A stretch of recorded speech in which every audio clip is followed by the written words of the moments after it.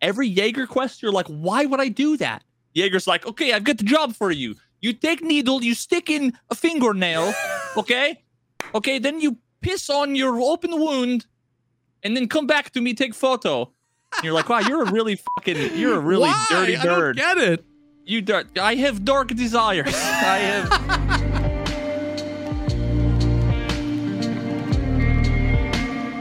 What's up, everyone? Welcome to the podcast, a show dedicated to talking about all the poggers things in life, like music, content creation, and video games. I'm one of your co-hosts, Jesse Kazam. And I'm Gertie. And I'm feeling Gertie. It's actually one of the enemies in The Binding of Isaac. Is Gertie? Gertie. Yeah. Oh. Yeah, referencing the same gastroesophageal reflux disease. Ah, that's probably where they got the Binding of Isaac enemy from, yeah? Yeah, everything. Mm-hmm. Everything in Binding of Isaac is all about, like, bodily function. Mm-hmm. Yeah. I like that. That makes sense. Yeah, I don't like bodily functions anymore. I don't like the human body. I've been, like, up close and personal with my own human body. How'd the surgery go? Was it, like, quick and easy, or was it, like, do you have to go under? Like, oh, yeah. Yeah? Yeah. I know. Yeah. I don't know. Yeah, definitely go under. What they effectively do is they like take the top of your stomach and like open up the little flap and then like put like some fucking little, like, it's all laparoscopic. So there's 6 holes and they have like robot arm things that go into your. That's what all like the. I sent you a picture. Yeah, it yeah. looked like stab wounds everywhere, dude. Like the right next to my stabbing belly button part on too. the side. Yeah, exactly. It's what the stabbing would have looked like if it was the stabbing. And the fucking doctor sitting there with like, you know, VR goggle things, That's you know, looking through. So wild. Yeah, like, you know, manipulating these little robot arms, and and they basically like take part of like the stomach, take like the little claw thing, and like open up like a bit of that, and then like take the stomach and like wrap it through the whole of like its own thing around the esophagus, which like props it up, and it literally like mechanically puts pressure on the esophagus so that it like stays closed. Prevents the stomach acid from coming So up. without any new hardware, they're able to use basically engineering to just like twist things around to force it to behave the way it's supposed to behave. That's purely mechanical. That's wild. That's super interesting. And all done via VR goggles and robots. Laparoscopic. So this was the first time, because I've had surgery a few times, and this was the first time. I'm always like, you know, when they put the oxygen on and they're like, all right, count backwards, you know, and you're like 3, 5, 4. And I'm like ready for the moment. What I want to do is I want to be like, okay, I'm awake. And I want to like wake up and be like, I'm awake, you know, have like completely unbroken. And this was the first time that they were like wheeling me out from, like, you go in for pre-op and you just get like naked, put on the little gown, sit in bed, sit there with your phone for 20 minutes while you wait, and then they just start wheeling you down. You already have an IV in, and you know, the anesthesiologist guy's like, all right, I'm going to give you something that's going to relax you or whatever. And I remember like going out of the room like 10 feet, turning right. And I remember being like, yo, like, let me get some of this stuff to take home with me. Like, and then I'm awake. Like, I don't remember. When I had my endoscopy a couple weeks before this, as like preparation for this whole thing, I like was totally conscious up until, you know, the like 3, 2, and I'm like, oh, I'm going out, you know, like, I was ready until the last moment. This one, it's all don't even remember getting wheeled in the room. I'm like, as soon as I realized that, I'm like, oh my god, what did I say? Like, I could have said anything. I could have done anything. Like, you broke the NDA and you said when the Tarkov wipe was. Oh my god, I know. I was like, yo, I'm gonna tell you guys right now. You guys heard of the ETS? Let me tell you all about it. Yeah, 100%. 100%. A picture. Nikita tweeted a picture of me with like the IV in and whatever, and he's like, you know, what am I supposed to do? It's gone so far. What am I supposed to do? This has gone way too far. What am I supposed to do? And I'm sitting there with a killer helmet lying in bed like, yo, let me tell you, the Chronicles of Ridgey season 4, I know what's going to happen. Bro, imagine. But yeah, I mean, otherwise, like, I got out of the surgery and honestly, like, haven't been in a ton of pain. The worst part for up until basically today, the worst part has been the diet because it's like, it's like clear liquid diet, which is like nothing with carbonation, nothing with caffeine.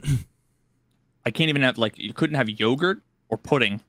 That was like too thick. Wow. I could have Jello, but it was like living on Jello and chicken broth, bro. Like, and I'm the least picky person. I was like, that's gonna be no fucking problem, you know. Like, and after 3 days, dude, I'm like, got my wife by the throat. I'm like, let me have some pudding, you know. Like, give me the yogurt. Losing it, and then so I also was on. They gave me fucking liquid oxy. Damn. And yesterday I started to have, I'm not sure if it was, there's 2 different causes of like pain. One of which is referred pain because you don't really have like your internal organs don't have like pain receptors. Yeah. Your like muscles and your bones and stuff do, but like your internal organs don't. So very often, the same thing happened when I ruptured my spleen when I was little, which is actually on story time. We haven't talked about yet, but you don't really feel like the injury. Your brain is like, I need to tell them otherwise, like somehow. So usually it's in the shoulder, and I'm getting the same exact pain I got when I was 11 years old. Oh, which is just like, it feels like someone's stabbing me in the fucking shoulder, dude. That's the super worst. Interesting. So every time I breathe, I get these stabbing pains in both my shoulders, and it's like, it's the weirdest pain. It's like, imagine if the inside of like your muscle was like itchy, but it hurt. I can't describe it. It's just, there's no relief. There's nothing I can do. And then if I hiccup or if I burp, that's when, because there's like sutures and like wires and whatever holding stuff in place, and it's like, oh, it's just a stabbing fucking pain. That is so like painful. That's awful, dude. But you know, yeah, that reminds me, it's so weird, man. My wife had to have surgery while she was pregnant with our second child, which was a whole story. But she ended up, in the days after, she felt tons of like super sharp pain in her shoulder, like crazy, and we ended up going back because we were like, what's going on?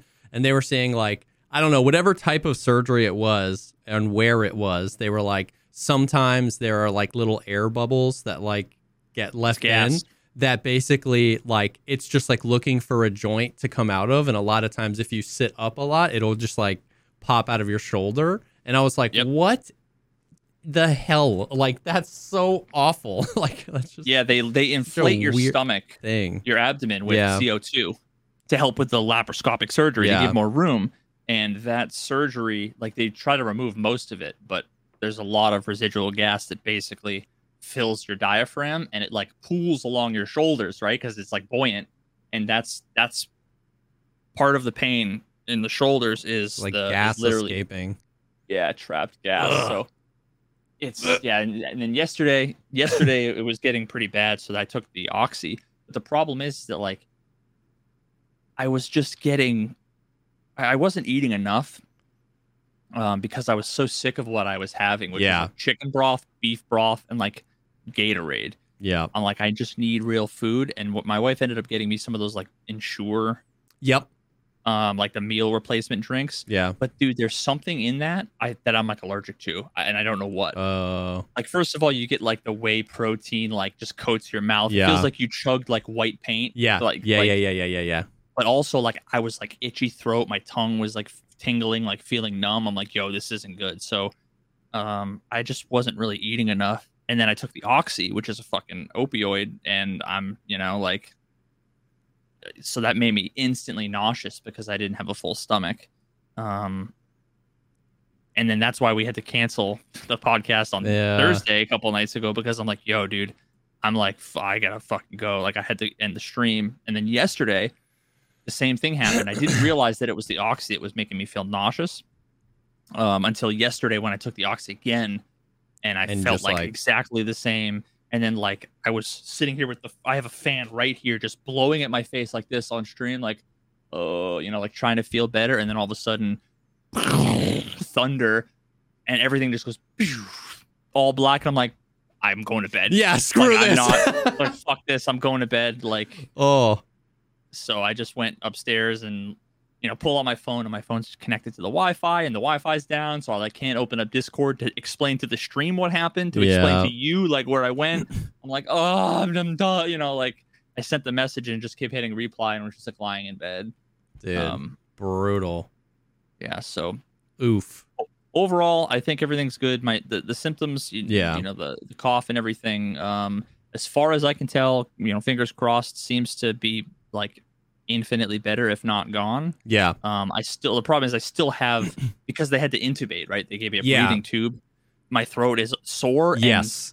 So I am still like having to clear my throat and cough and stuff, but it's not the same. Yeah. Because now when I clear my throat, it's like my throat's clear. Yeah. At least for a couple of minutes, Yeah. Whereas before it wasn't, I haven't been able to clear my throat for 10 fucking years. Yeah. Yeah. I mean, at the end of the day, surgery, especially a surgery you have to like go under for and stuff, it's just gonna be brutal and take some time, but that's good that it feels better, and hopefully just getting over the hump of like getting like 75-80% better, being able to get some of the diet back, and then you're just like, okay, I can ride the rest of this out. But those first few days, dude, yesterday I literally called my doctor after like my power went out. I called my doctor and I was like, yo, I'm gonna throw up. Like I feel so nauseous. And you do not want to throw up after the surgery. Actually, as of a few years ago, like if I had gotten the surgery 4 years ago, I would not have been able to throw up at all. Like it would have been physically impossible for me to throw up. Now they do kind of a partial Nissen fundoplication, so you can actually throw up if you need to, but it would have been extremely painful, right? Because it's all of the sutures and everything. So I'm like, I really don't want to throw up, and he really doesn't want me to throw up, right? Because that'll fuck up all of his work. And I'm like, I think if I have some of the yogurt or pudding in my refrigerator, so he like accelerated me a week forward in my diet, which has been like, so now I do, bro. I had mashed potatoes today, and it was like, I swear to fucking God, the greatest thing I've ever had in my entire life. Gordon Ramsay made those mashed potatoes. Oh my God, you have no idea how good these mashed potatoes were. Like, this is what my life has come to, that mashed potatoes are the greatest thing on planet Earth. And to be able to have like yogurt and pudding and ice cream, it's like, fuck. I can only imagine, dude. So that's where we're at. That's wild. Still alive. That is wild. Ugh. Well, hopefully it's net positive. Get through the worst of it, and then it'll be... Dude, that's brutal stuff, though. Woof. Yeah. So what have you been up to? I heard Tarkov land. Everybody's been like... like there's big stuff happening in Tarkov. I'm like, listen, I learn about what happens from Tarkov once a week from Jesse on the podcast. Exactly. Just like all the rest of you. And this of all weeks, you weren't going to be like, hold on, Doc, let me catch the podcast. You know what I mean? It's like... Yeah, so we got a big old dev cast, Tarkov TV Live, and it was a banger. It was a really good one. They redid the whole set to look like a cultist area. Like it's all painted like red and black, and there was all the cult symbols everywhere, and like they all had like they did juice time out of like these like goblet chalices with like. And he read all the notes from like this big like book. It was like with all these like cult symbols. Yeah, exactly. But it was cool. They love doing that. And at the beginning, he was like, "Dude, this is sick." But there's tons and tons and tons and tons and tons of stuff to go through. It was a really good cast. They showed a new roadmap. They showed video footage of a ton of different features. They talked about a ton of features. They talked about features we're interested in. This felt like a really good... Now, some of the things like we have questions about or I don't know, but like at least it was just really good. This felt like... It didn't feel like everybody was just like, well, what are we getting this wipe? It felt like, kind of what we had been talking about. Like, they're moving the ball towards, that's what it felt like. That's what I told chat. They're moving the ball towards releasing the game. I'm not like, they're releasing the game next year or whatever. But instead of just being like, feeling like we're at the table begging for scraps, like, what are we getting this wipe? Like, they're kind of coming forward and being like, here's how we're progressing the game.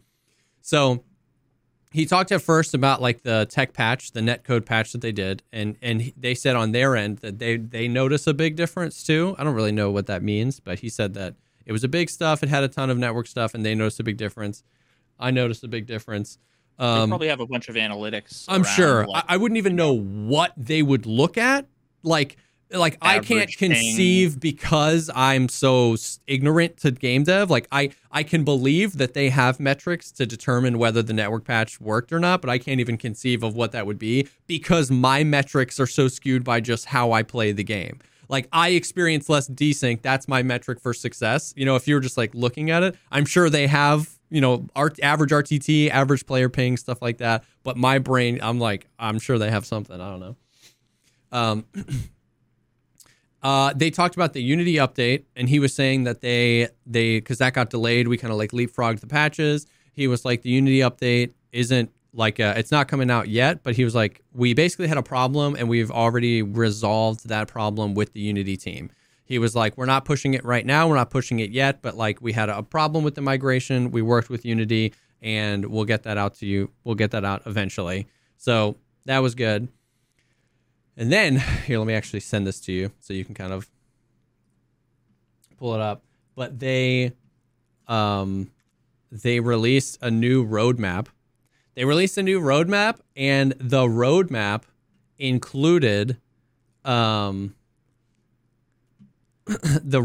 included two wipes. So we're getting a wipe in August, and we're getting a wipe in December. And then it's broken up into like all of the features that we're getting with our August wipe and a bunch of features that are going to come either in between the August wipe and the December wipe or with the December wipe. And then some more in progress things that we're getting like along the way, like the new matchmaking system is there at the bottom, which they're currently testing on the ETS. He said that he ended up saying that the Unity 2021 patch is going to come between the August wipe and the December wipe. And there's a lot here. It's like, it's dense. It's a lot of stuff. Basically what they ended up doing was splitting patch 0.14 into two separate patches. And this August wipe is going to be basically quality of life, the wipe, top down. And the December patch is going to be like new mechanics, new content type of stuff. Does that make sense? And so there ended up being quite a lot of stuff on here. And so like you can go to their Twitter and see some of the things. I mean, we can. So I guess we'll just go through the roadmap a little bit. But basically, they talked. So what we're getting in the August patch is loadout presets. They showed a little video about this, but it wasn't anything in game. It was like a skit. They showed like a little skit video of like guys changing presets, but it wasn't any in-game footage. But we're getting loadout presets, and he said something about like it's gonna be great. The randomized loot container spawns, which that was the little skit they did in the April where like the guy went up to dorms and that crate wasn't there.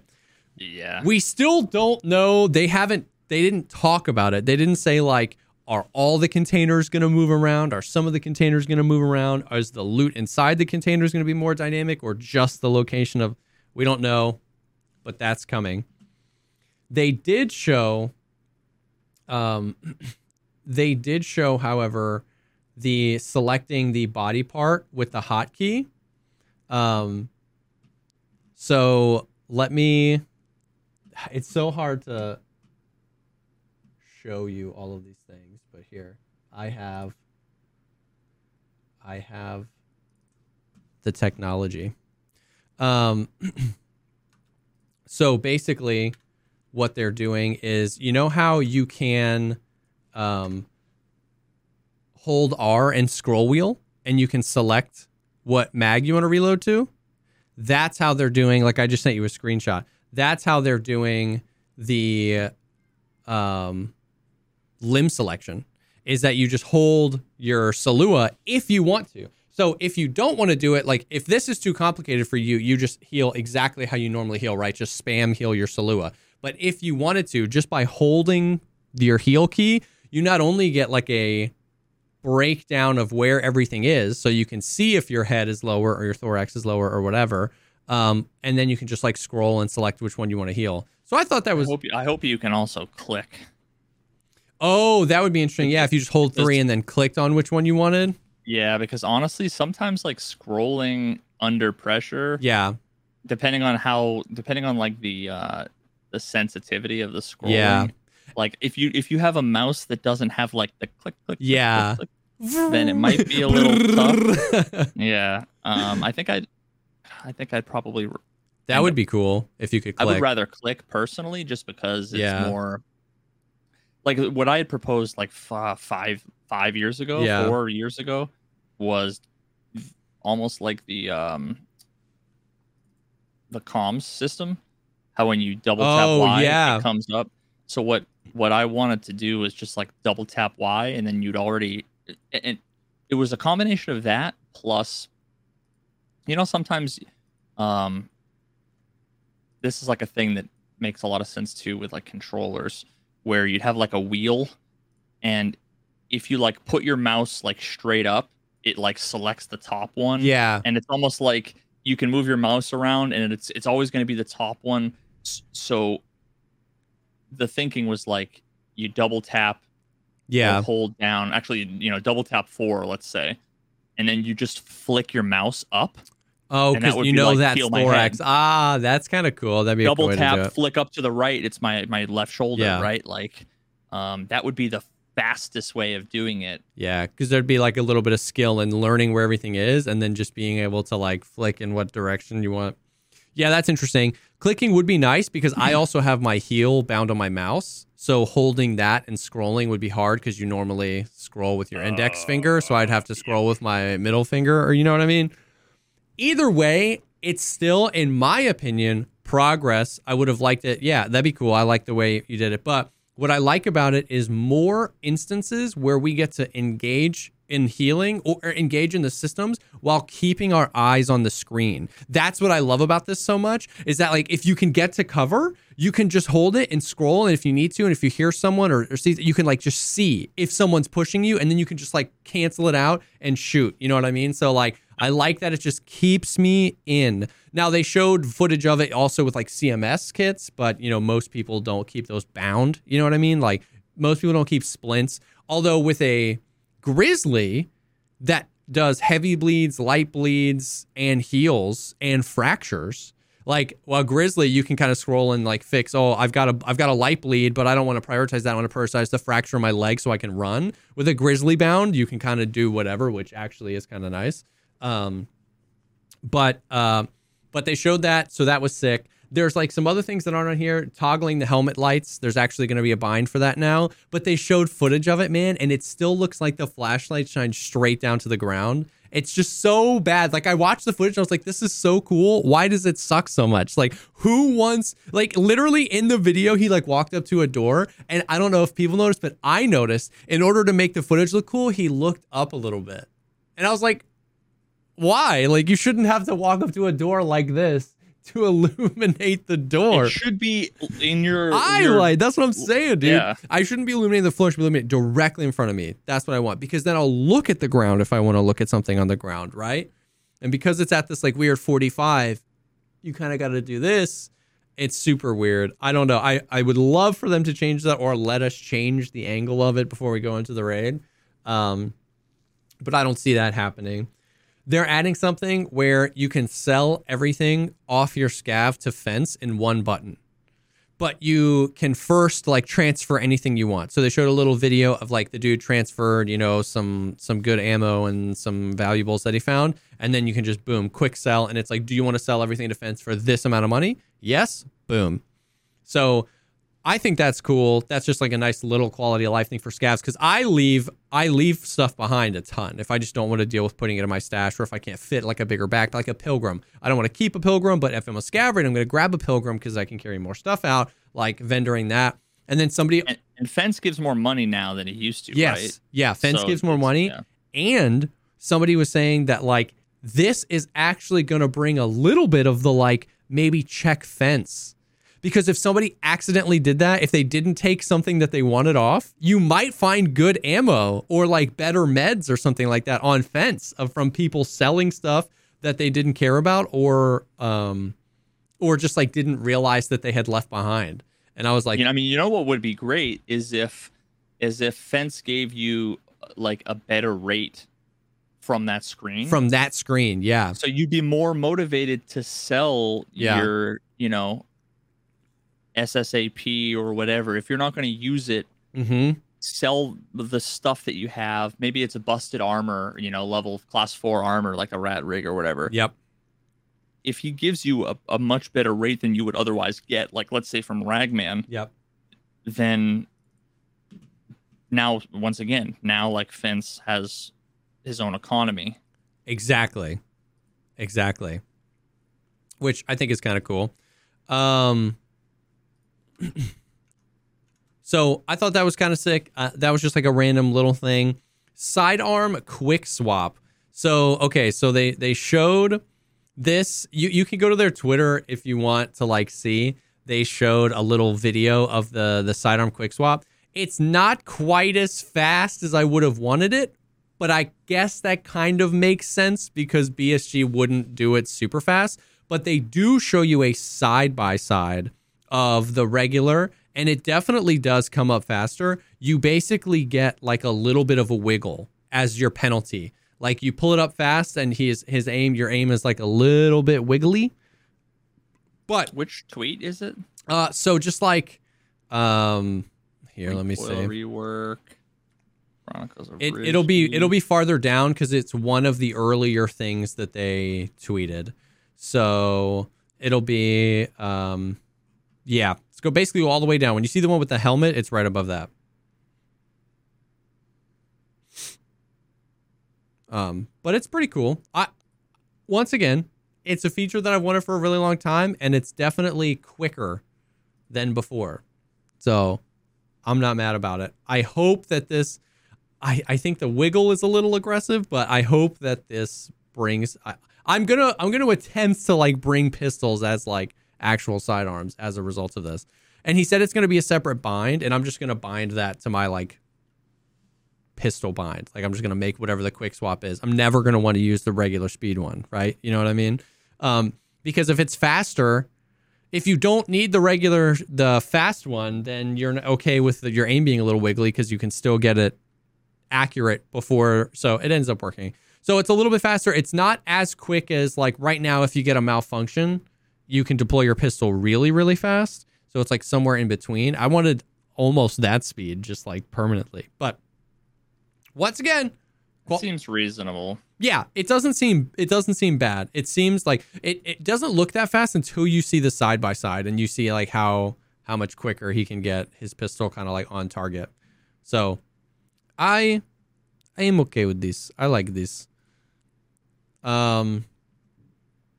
So what else are we getting at this one? So sidearm quick swap, the mother flipping upgraded trader UI. I know we've seen this before. They did another little video. We didn't really see anything new or different compared to the last time. I just like, I lay awake at night dreaming about this. I'm so excited. And I know we talked about before, it's not the most elegant thing. It's not the most glorious solution, but just like having all the traders up there and being able to swap between who you want to buy and sell, swap between your quests, just look at everything at a glance. Oh my God. Did they also tweet that recently or no? They didn't tweet that recently, but I can send you a screenshot. I'm literally like looking at it right now. I like vaguely recall. Yeah, it's definitely not the most elegant solution. And for some reason to me, the guy up in the top right still looks like an N64 GoldenEye character for some reason. Like there's like 14 total polygons. But What it is that there's no texture. Everything in Yeah. Tarkov has like mega like, textures. grime, and like you can see all the fibers on the gloves and everything, and then this is like perfectly smooth, Yep. like rubberized G.I. Joe looking motherfucker in the upper right hand corner. Exactly. But like, it's not a complete overwork of the UI. It's not like a huge thing, but it's 95% as good as a complete UI overhaul. And that's fine to me. The ability to just like up in the top right, stay on the sell screen and just swap between who I want to sell to, or stay on the buy screen, swap between who I want to buy to. They added a keybind for like confirm, like you put a bunch of things, you just hit spacebar and it does the sale for you. That's going to be helpful. The fact that you can just go to tasks and then toggle between all the different things and have actually look at your tasks all like in a row and see who's got them. So this is like one of the biggest things for me, is being able to the upgraded trading UI. Muy bueno. I'm trying to add an eraser right next to the sell button. Yes, so that's if you had a bunch of things you wanted to sell and you wanted to cancel them out, you could click that and it puts it all back in your stash. Because normally you would just hit escape and back out and go to a different trader, but because all the traders are up there, that's like a way to clear the thing. I don't necessarily see it being used super often, but... Oh yeah, wait a minute. So is this going to sell it to all of them, or what? How does that work? What do you mean? Who is it selling it to? Oh, in this picture, it's Skier. You see how his name is like white, or his thing box is white? So you like select the trader, sell your thing, select your other trader, sell your thing, select your other trader. I guess this could provide situations where you thought you had clicked Peacekeeper and hadn't, and you sold your thing, and you sold it to like the wrong person. But largely, there's not a whole lot of overlap. I guess there is with like gun stuff to like Peacekeeper or Mechanic, but... Do you think like... So if you put like 5 things here, and then don't do anything, and then click on Mechanic, is it going to be like, are you sure you want to switch to Mechanic? You have unsold items? I don't know. My guess is that it'll just auto clear and put everything back in your stash. That would be my guess. But that is an interesting question. Yeah, these are like the edge cases. That, yeah. Like, I wonder. I feel like they've never got that far. Yeah. But could be. But I don't know. But I'm still super. I just think that, oh my God, just hundreds of thousands of clicks, hundreds of thousands of clicks, of needless clicks will be saved as a result of the new UI. I'm very excited about it. Then they said just like more quality of life features. Oh, that's like the next thing. It just says new quality of life features. Oh, brother. This is all kind of disjointed. I'm trying to go through it, not necessarily in the order that they talked about it, because they kind of jumped around, but I'm trying to go like, what's in this patch and then what's going to be the next patch. He ended up saying later that in this patch, in the August patch, they're removing the sharpening effect of painkillers. Finally. Wow. Finally. He said they're going to replace it with like a desaturation effect where the colors will get muted a little bit. Oh, that's so much better, dude. So much better. I literally started like applauding. I like stood up and started applauding. It only took him 6 years. I'm so happy about that, bro. I'm so happy about that. So they're taking just be aware though that like people are going to be like, "Oh, now they're going to get rid of the pixelation." 98% of the pixelation is because you're watching it on Twitch. The video compression that has nothing to do with the painkiller effect. The painkiller effect makes it a little bit worse, but like it's not going to go away. No. Not if you're watching, but playing. I had somebody be like, I like it. I wish the game was like that all the time. I was like, brother, you have a sharpness setting. Just crank that bad boy up. Like the rest of us hate it. You know what I mean? So that's super exciting. We are getting the second iteration, the first expansion of Streets. And this is wild. We are getting the first expansion of Streets in August, and then we're getting another expansion in December.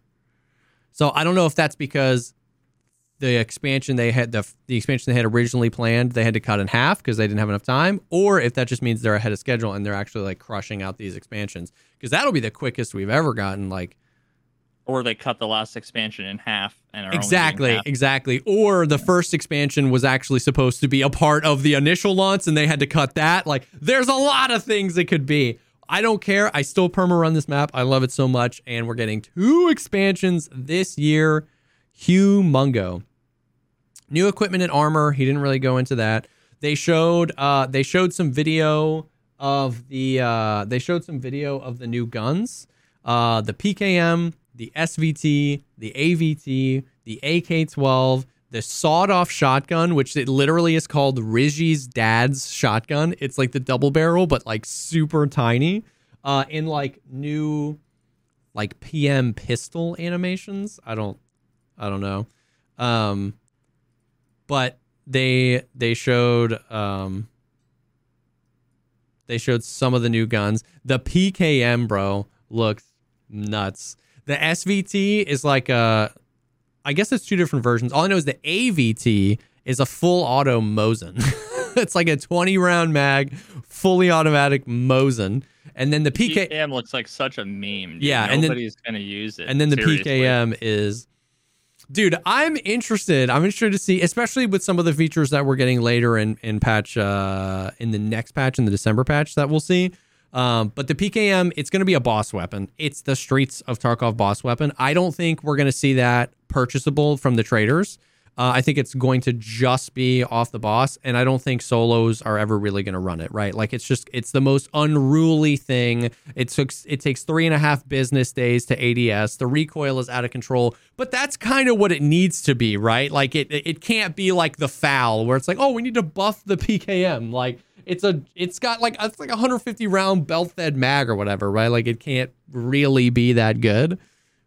Man, I hate the one thing that I don't like to see, though, looking at the PKM, because when you look at new stuff, you expect it to be like a lot of times either like in the new engine or whatever, right?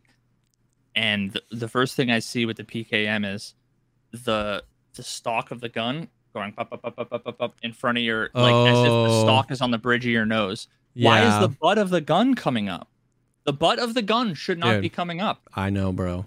Listen. Why is my PMC holding it against their sternum? Yeah, and you're gonna be even more depressed later. But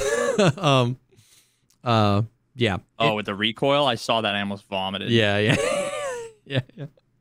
We'll get there. But bunch of guns, whatever. Like the it's funny, of all the guns, like the AVT is the one I'm the most, like, maybe not worried about, but like interested by, because it was kind of like the Vepr Hunter. Remember when the Vepr Hunter came to the game and everyone was like, oh my god, it's a super cheap semi-auto, like, DMR that shoots 308, M80, M61, and it was it was the new Mosin because everybody was running it. It's super cheap. There's scav guns.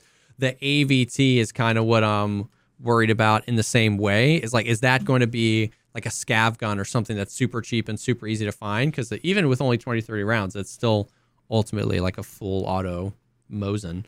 So that's going to be interesting. But the PKM, interesting. Sawed-off shotgun, kind of a meme. I want the sawed-off shotgun so badly to be fit in my pistol slot. Dude, imagine just like destroying someone's armor and then quick swapping to that and just like double firing both barrels of Magnum Buck. Like, that would be so sick. The next thing is we're getting the first Streets boss, Kaban, which was funny because there was actually a little bit of a mix-up. Kaban is currently the name of one of Gluhar's guards. So somebody died to Kaban and was like, "It's the new boss in the game." And Apple responded to the tweet and was like, we're removing him from the Gluhar's guards to avoid confusion. So he's not in the game. But I imagine so he's going to be the PKM guy, because they would add the PKM boss and the PKM guy, the PKM gun and the PKM boss in the same patch. So Kaban coming. The next thing is the weapon stand in the hideout, which is interesting because like they kind of teased that a little bit in one of the videos they did in the other podcast before. But Nikita said that it is basically an addition to your stash size. Like you can place weapons in that, and then they aren't in your stash.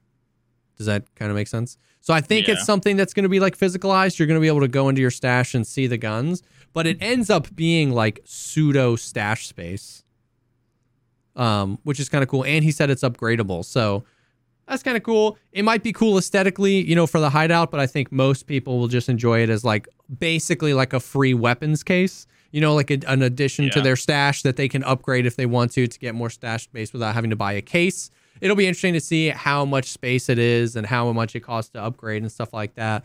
But does it show visually in the I think it will show visually in the hideout, yeah. So it is kind of like the Skyrim like armor stand. Mm-hmm. Yeah. Yeah. And so like you can put some cool guns there or some big guns there or whatever. And so I don't know. I think that's pretty cool. It'll be interesting to see how easy will it be to place guns on there. You know, will you forget that you have them? How big is it? But yeah, that's kind of cool. And then we get to some of the more like vague, just like random game design like things. Like the quest rebalance is in this patch. What does that mean? You know, who knows, right? I've been like, is this rebalancing the quests, or is this like now the reward is 8 Tashankas and the reward used to be 4 Tashankas? You know what I mean? Like, I don't know. No comment. No. But we're getting the and that's the thing, is like it doesn't show up anywhere even later. So like they've been saying that they want to rebalance the quests for a really long time. This is the only time it shows up on the roadmap here. And so like I'm a little bit intrigued to see if it's going to be a bit bigger of a quest rebalance, but I'm trying to temper my expectations that they're just going to change some rewards, maybe the order in which 6 of the quests show up in, and it's going to be Mad Libs. It's going to be Mad Libs with different things in the empty spots. Yeah. Because for as much as I want to be excited about it and want to be hopeful about it, what tempers that hope is the quests that we've been getting recently, right? Like, I'm like, oh, quest rebalance, that could be cool. And then I open the game and it's kill 20 PMCs while taking 1,000% extra damage, and if you die, it resets. Kill 40 bloodhounds, but they only spawn in groups of 5, and if you die, it resets. And I'm like, okay, you know what? Maybe I'm not super excited for the quest rebalance. You would think that by now, right? Like, Nikita was talking about redoing the quests, 2 years ago? Mm-hmm. And this whole time I've been saying, yeah, we'll fucking see every time they go and do anything, whether it's the daily quests, whether it's the new quests, it's always the same brand of a different flavor of the same bullshit, right? Yeah. And you would think that at some point, if all of a sudden they did an event and one of the events introduced like a really cool new quest style or type or whatever, right? Then it'd be like, yo, maybe they're testing out some of the new stuff. Yep. And then the question would be, is it Copium that they've figured out some new formula? Yes. And I would be like, yeah, I doubt that they'll be able to come up with more than one good idea, right? Yeah. But we're not even having that conversation. No, you're right. It's even worse than that. They keep coming out with more and more and more and more and more and more, and it's the same. And you would think that if in the last 2 years we've been saying, no, the quests are going to be different. The main quest line is going to, I mean, it would be amazing. It would be an amazing slow play. No, what's the long con? Not I almost said long con, but then I said no. When you hustle someone, right? And you pretend like you're shitty at pool for the first game. Oh yeah. Whatever that is called. What's that word? Yeah. Anyways. I don't know. Sandbag. Not hustled. I don't know. Well, whatever. Yeah. Maybe they're sandbagging the quests, and all of the ones they're coming out with, they're going to be like, we're going to keep coming out with shitty ones just so they'll be wowed when they come out. I'll take a hit of that copium, man. I would love that. I would love that so much. And we've said it so many times, bro, right? There's so many quests in the game that have those mechanics, the golden pocket watch, the golden Zibbo, things that would just spawn in the game that only spawn for you. You know what I mean? There's a few quests where you like get the key you need for the quest. They're so close to good quest design, you know what I mean? They have 287 quests in the game. 4 of them are really good. And like they just keep adding more of the garbage ones, and it's like, "Oh, please." And please. a lot of the real good ones are the ones that involve non-lootable items, like Yes. quest items, Yeah. like the pocket watch. And the I still Zibbo, maintain the pocket watch is one of the best quests in the game. Yep. And the golden Zibbo one is the it same. Has environmental storytelling. It tells you stuff about the characters. It makes you go to multiple places. It's not reliant on RNG. Yep. Because you can go to one spot and get it, right? Like there's just a million things about it that are like, Yep. whoever did the fucking like second quest in the goddamn game Yep. hit it out of the park. The Pocket Watch quest, Delivery from the Past, and the Golden Zibbo quest. Now, I'm not saying Delivery from the Past is such a hard quest early on, but it's hard in a good way. You have to go here, you get a thing, then you have to go here and like plant the thing, and you're interacting with multiple maps. That's a hard quest. I don't think, especially if you're new to Tarkov, I don't think all quests should be that hard, but it's good quest design. And similar with the Golden Pocket Watch, the Golden Zibbo. You have to get the key, and then you go into customs, and you go to dorms, and you open the room, and then you find the Zibbo, and then you go plant it somewhere else. Or that might be another quest. There's a quest where you have to find a thing and then plant it somewhere else on that map. Once again, forcing you to like stay in raids a little bit longer, interact. All 3 of those quests were in the game in 2017 when I bought it. And we have no quests like that, no new quests like that in 2023. And so, yeah, there's a lot of... They have a lot of the tools. This is one of the few times this isn't like Jesse and Veritas just being like, well, why don't they just do it this way? And it would require extra work. These things are in the game. They actually have these things. Oh, bullshit is another one of those quests where you go to the trunk of the car and there's a flash drive in there and you have to go place that flash drive. Yeah, I don't know. Yeah, some of these other quests. So I hope that they took some of that feedback and there's more stuff like that in the game that can be challenging in a way that's not like just do this thing, just bash your head against the wall doing this thing over and over and over and over again, a la Setup, right, where the Ushanka kill people with shotguns. You just go customs. You're just like going customs with shotguns, ensuring these shotguns, and as soon as you're done with the quest, you don't need the shotguns anymore. Or it's completely arbitrary. The good ones involve interacting with the world exactly and the universe in unique and interesting ways that are not just completely and utterly arbitrary, right? Exactly. They tell stories. They make you do things that can be done in a ton of different ways. You can just run right to the tanker, blinders on, and hope. Yeah. Or you can spend 25 minutes fucking clearing every inch of the place, right?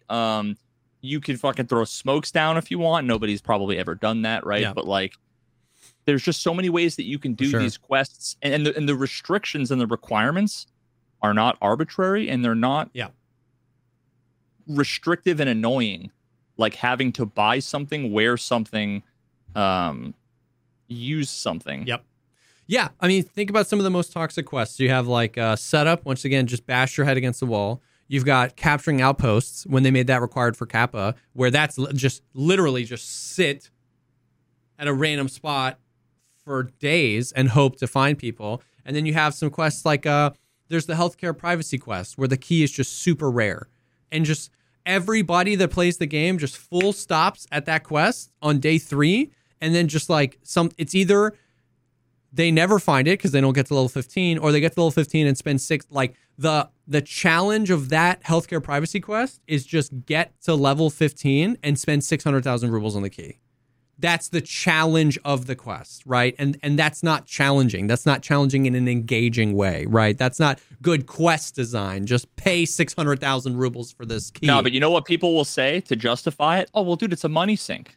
Yeah, I'm sure that's they thought about this Ninehead, years in advance. They're like, yo, we're gonna need an average of 500,000 ruble money sink around like level 17 for all of the PMCs to perfectly balance the economy. So get the fuck out of here. It's not a money sink. That's not the point of it. That was never the intentional design. It was just a byproduct. Someone mentioned the fucking Untar body armor and helmet. In my opinion, this might be a hot take. I love that quest. I think that like the armor should be cheaper. They should probably give you like 2 or 3 sets of armor and helmets. 100%. But otherwise, it makes perfect sense in the game. You don't ask like why. Every Jaeger quest, you're like, why would I do that? Jaeger's like, okay, I've got the job for you. You take needle, you stick in a fingernail, okay? Okay, then you piss on your open wound, and then come back to me, take photo. And you're like, wow, you're a really dirty nerd. I don't get it. I have dark desires. I have special websites people subscribe to. They pay for special pictures. No, for sure. Quests like that, like in my opinion, I love Shooterborn in Heaven. I think that's a good quest. There's like, he's like, show me that you're a good sniper, right?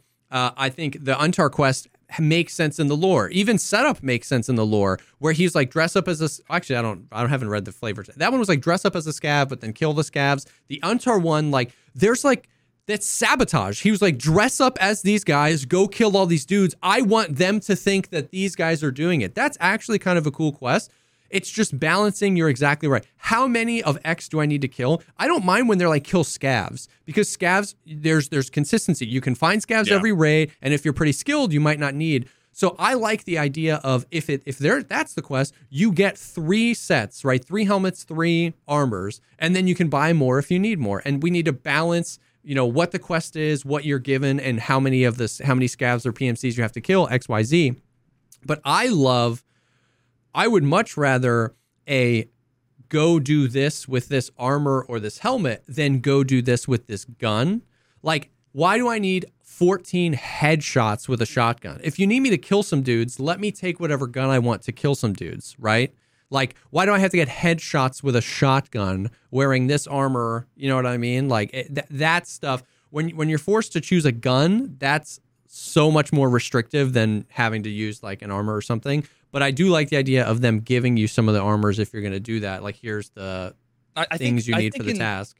In some cases, it could make sense. Like when I proposed a redesign of Shooterborn, when you read the flavor text, if someone says, I want, like what he's saying is, you need to prove to me that you can handle multiple situations, multiple enemies, blah, blah, blah, prove to me that you're a fucking operator. Yeah. Well, to me, getting 12 or 15 headshots over 100 meters on all these different places, it's like dumb and arbitrary. But what I proposed was, and it was a combination of like the flavor text from Shooterborn plus the logic of Gunsmith. Oh yeah. Which was, you want to prove you're good? You need to build an SMG with this requirement. And so what I had was build an SMG with this much ergo. Yeah. And kill Killa, for example. And then so there were 3 bullet points. And then it was build a DMR and then kill Rashala or, it was something, maybe PMCs, I don't know, from over 80 meters. Yeah. It doesn't have to be a headshot. It's just you kill them. Who fucking cares? But with a DMR, and if it was a long distance shot, then you're going to want to use like a scope, right? Yeah. The SMG. And then another one was with some sort of assault rifle under a certain amount of ergo and kill like 10 scavs, or whatever, right? But it was like, you're building guns, but you're building them to use them and for a purpose that makes sense, and that proves that you can do close quarters, that you can do long distance, and that you can do medium. Yeah. That's like, to me, the perfect marriage of all of the essence of Gunsmith and of Shooterborn put together. Yeah. I like that. And then they even added some, going back to the healthcare privacy thing, where like the difficulty of the quest is just the key. We've talked a lot about how like the key economy is just super scuffed, but like they even did some of the things with like I like what they did where the unknown key permanently spawns on that dead scav in customs in the bush. And the machinery key for the golden pocket watch permanently spawns in the jacket on third story dorms. So like stuff like that where they could marry that with a little, if they wanted a quest to be more difficult, some of the later Lightkeeper tasks are like you had to find some things like, because I only did it to get the little transmitter so I could go out. That's as far as I got with the quest. And some of the ones you need closer up is like you have to find a flash drive, and there's 38 different spawns on Lighthouse for the flash drive. That's too many. But that idea of like, you want the healthcare privacy key, right? Like it spawns on Shoreline in one of 5 different places. So now it's forcing you to traverse the map. You can mix that with a little delivery from the past if you wanted a harder version of it, where like this key is on reserve in one of 3 places. It's always going to be there. 0 on room 118, but I couldn't remember if it was east or west. Exactly. So it's like, you know, like so now you have to go to a map, find the key that always spawns, and then go do your quest. And that's difficult in a sense that like it might take a few tries, but every raid you go into or every time you attempt, you have the opportunity to succeed. As opposed to just like, I have to go farm money, spend 600,000 rubles instead of buying a junk box, buy this key that has 40 uses, and I never need to go into this room again, ever, and I also can't drop it from my friends. Like, the challenge of that just seems weird, you know what I mean? As opposed to setting up, and you could have levels of difficulty, right? Like, the pocket watch is a relatively... You could just have levels of difficulty where how many spawns does the key have, or how many uses does the key have, or does it spawn on the same map or not? But there's different dials to turn there that all still result in like every time you embark on this quest, you have the opportunity to succeed. Instead of like, well, I just can't do this quest. I have to stop because I need more money to get the key. You know what I mean? Or I don't have any friends, or like post in a Discord. You know, how everybody's like, oh, it's a money sink. Yeah, but how hardcore is it? Because what we're really doing is posting in our friends' Discords like, hey, does anyone have this key? Yeah, I'll take you there. And then it wasn't even the money sink, right? Like, we just ended up getting around it. Like, so, I don't know. Bro, here's the thing. Everything we just talked about, I promise you, not a single person at BSG thinks like this. Yeah, and it's not happening. This is not how they think. This is not how they think. So, quest rebalance. They didn't talk about it. I don't know what it means, but we're getting a quest rebalance. Some of the other more vague things like glass shader optimization, they mentioned that. They were trying to like work with like semi-transparent and transparent things. There's lots of bugs on streets where if you like... too? That would be nice. I doubt it. There's lots of bugs on streets where if you're like stand in a certain place and like lean, all of the windows of the building you look at disappear and you can just like see through. You know what I mean? Like there's some of the trains where if you like lean, the glass just like disappears and then comes back. So glass shader optimization, some stuff like that. Light source processing optimization.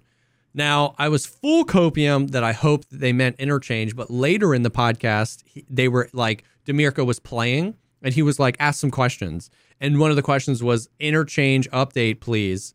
And Nikita was like, yeah, with the lighting update, it's going to be better.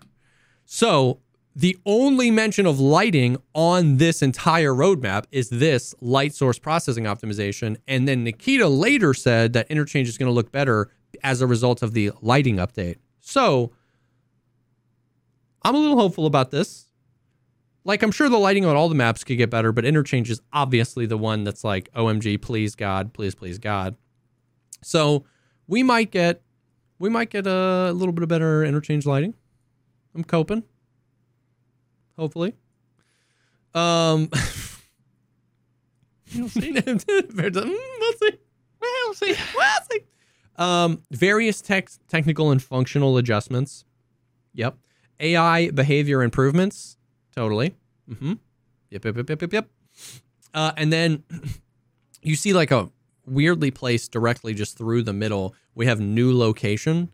I imagine that's Terminal, because I think in the past he said that Terminal was the only other map that is required to like send the game to 1.0, like Streets and Terminal, because Terminal plays a part in the storyline quest, which we didn't mention the storyline quest at all. So I would imagine it's Terminal. I'm at the point where I just have doubts that they're like surprising us with like it's town or suburbs, right? Like, and to me, all those maps are off the table In there, they're like, what maps do we need to go 1.0? So I imagine new location is terminal. You know what I mean?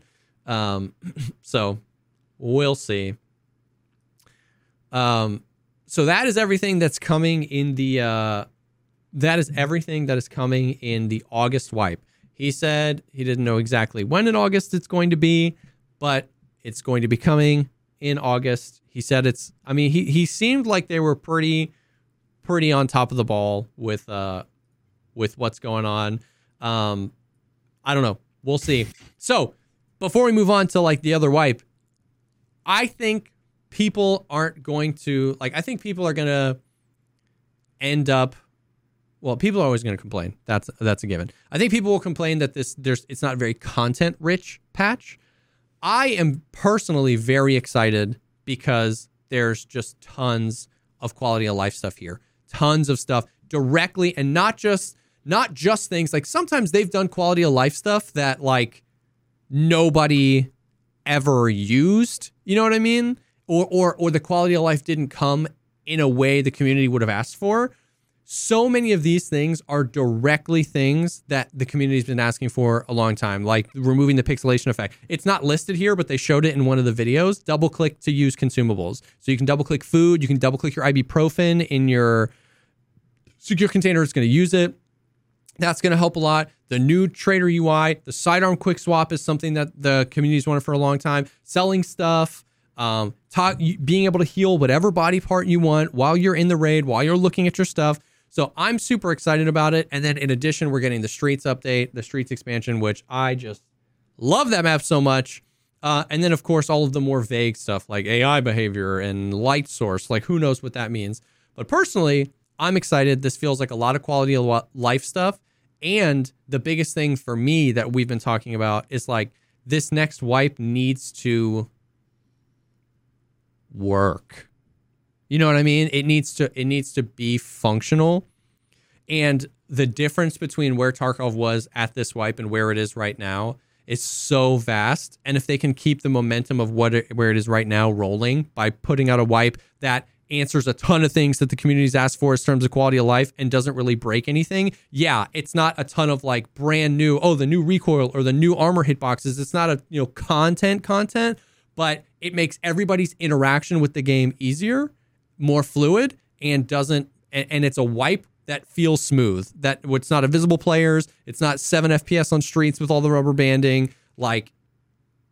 So I don't know. I'm hopeful that this wipe it's a good balance between not being so many things that it's going to break the game, but enough things that makes everybody that interacts with the game more fluid and better. Does that make sense? Yeah, and I mean also like how they end up pulling this off too is going to be telling for the future, right? Like if they want any semblance of a hope of pulling off 1.0, like at some point they need to start putting out more updates that don't break everything. That don't take steps backwards. Yes. Yeah. When 1.0 comes out, 1.1, like you want to have that's a good finished point. House with a finished foundation, and you want to be able to build off of that. You don't want to have a million projects half done. Yeah. All rickety and janky, right? Like that's a good point. Yeah. Otherwise, then the future of Tarkov is going to be so fucking mired in performance issues and so true. Needing to have bug fixes, and because in other games that's not really the expectation. I mean, unfortunately, it's becoming the expectation a little bit more. Like Call of Duty, their season 4 update, like everybody's performance got so much worse. Like I saw a ton of people Call of Duty. So unfortunately that is. But traditionally, if you paid for a finished game, when an update was coming, you were always excited. You were never worried like, oh no. So like Tarkov does need to start establishing that precedent that we can update the game and not break everything or not take a bunch of steps backwards in this direction. So that being said, I'm okay with the balance of this wipe. I'm super excited. I think the interaction with the game is going to be so much more fluid. I'm super excited to see the results of the netcode patch. I've been having a ton of fun with. What does that feel like early wipe? When I don't have elite strength and endurance, when I don't have all elite skills, when I don't have weapon mastery, when I don't have 30 recoil control, I'm excited to test those things. You know what I mean? I think it's going to feel like a different game. So interesting, very, very hopeful. And if it's broken, I'm going to be depressed because this wipe had so much potential and it was so busted on launch, and they had more people than ever watching Tarkov on Twitch, and that fell off a cliff. More people left earlier. Like I like 2 months ago, I started getting messages where like, isn't this already the longest wipe they've ever had? And we were like so far away from it being the longest wipe that's ever. But that's where people are mentally. There's so many people just so over the bullcrap that like it feels like the longest wipe ever. So I'm going to be. I just really hope. I don't want to be depressed. I don't. I want it to be good. Now, before we move on, speaking of not wanting to be depressed, I would love to thank the sponsor of tonight's episode, and that is BetterHelp. BetterHelp, we partner with them for a long time now, and they're someone we're super excited. They're like an online platform where you can get the help you need. You can get therapy. You can get counseling. You can have somebody to talk to. We've talked at length. Both of us have personal experiences with therapy and personal experiences with BetterHelp specifically, allowing you to just like get in and get to somebody that you feel comfortable with, that you feel like understands you, and being able to do that in a really smooth, really cohesive way, being able to do it all online, being able to switch your therapist if you need to, if you just don't vibe with this person, being able to write notes or communicate with them in between sessions. It's just a really smooth process, a really good way to get somebody to talk to. Yeah. Okay, think about it. How many lives do we get? It's a multiple choice question. There's only one right answer. Sorry to all my 9. Wait, that's cats. Yeah. Yeah, sorry to all my friends who believe in reincarnation. Spoiler alert. But like, listen, we get one life. What are the chances that you're going to get it right on your first try? Yep. Probably 0, right? We're all works in progress. We all get shit we got to work through. We all got stuff we got to figure out, whether it's work, whether it's productivity, whether it's relationships, whether it's just your own happiness, right? Yep. Like there's nothing more important than getting that in line and sorted as soon as possible, as early as possible, as quickly as possible, as pain-free as possible. So all I can say about myself is that, therapy changed my life. I began therapy with BetterHelp. And where I am today compared to like where I was a year ago, night and day. Yeah. Absolute night and day. I've been some deep, dark, down places. And now all I can say is that I'm smiling again, and if you're in those deep, dark, down places, like therapy is so valuable, but also like one of the things that I love to champion is that like, even if you're not, don't feel like you have to be all the way down to the bottom of the barrel in order to get that. Like, it's pretty easy to tell when things are taking a turn, when maybe you lost a job or something entered your life or somebody left your life and you're not all the way down to the barrel yet, but you feel like things are changing or things are happening.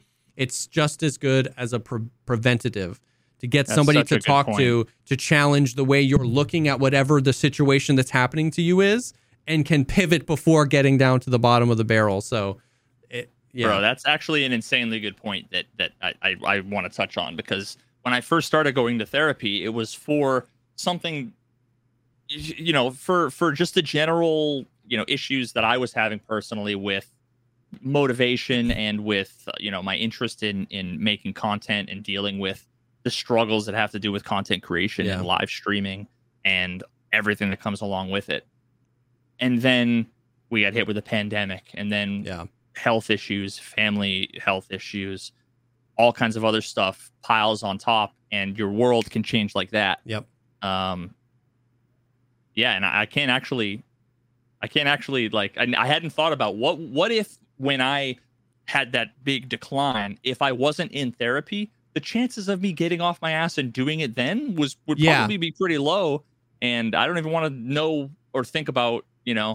where I would be, that would where that would end up. So, yeah. So it's awesome. We love it. So discover your potential with BetterHelp. You can visit betterhelp.com/podcast today to get 10% off your first month. That is BetterHelp, HELP.com/podcast for 10% off your first month. Thank you so much, BetterHelp, for sponsoring this episode.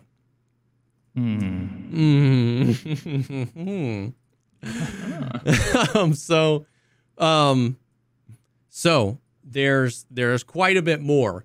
So as per this roadmap, what's super interesting, I was convinced they weren't even going to use the W word. They weren't going to talk about the wipe at all. I thought we were super far away from a wipe. They said wipe is in August, and then they're showing another wipe in December.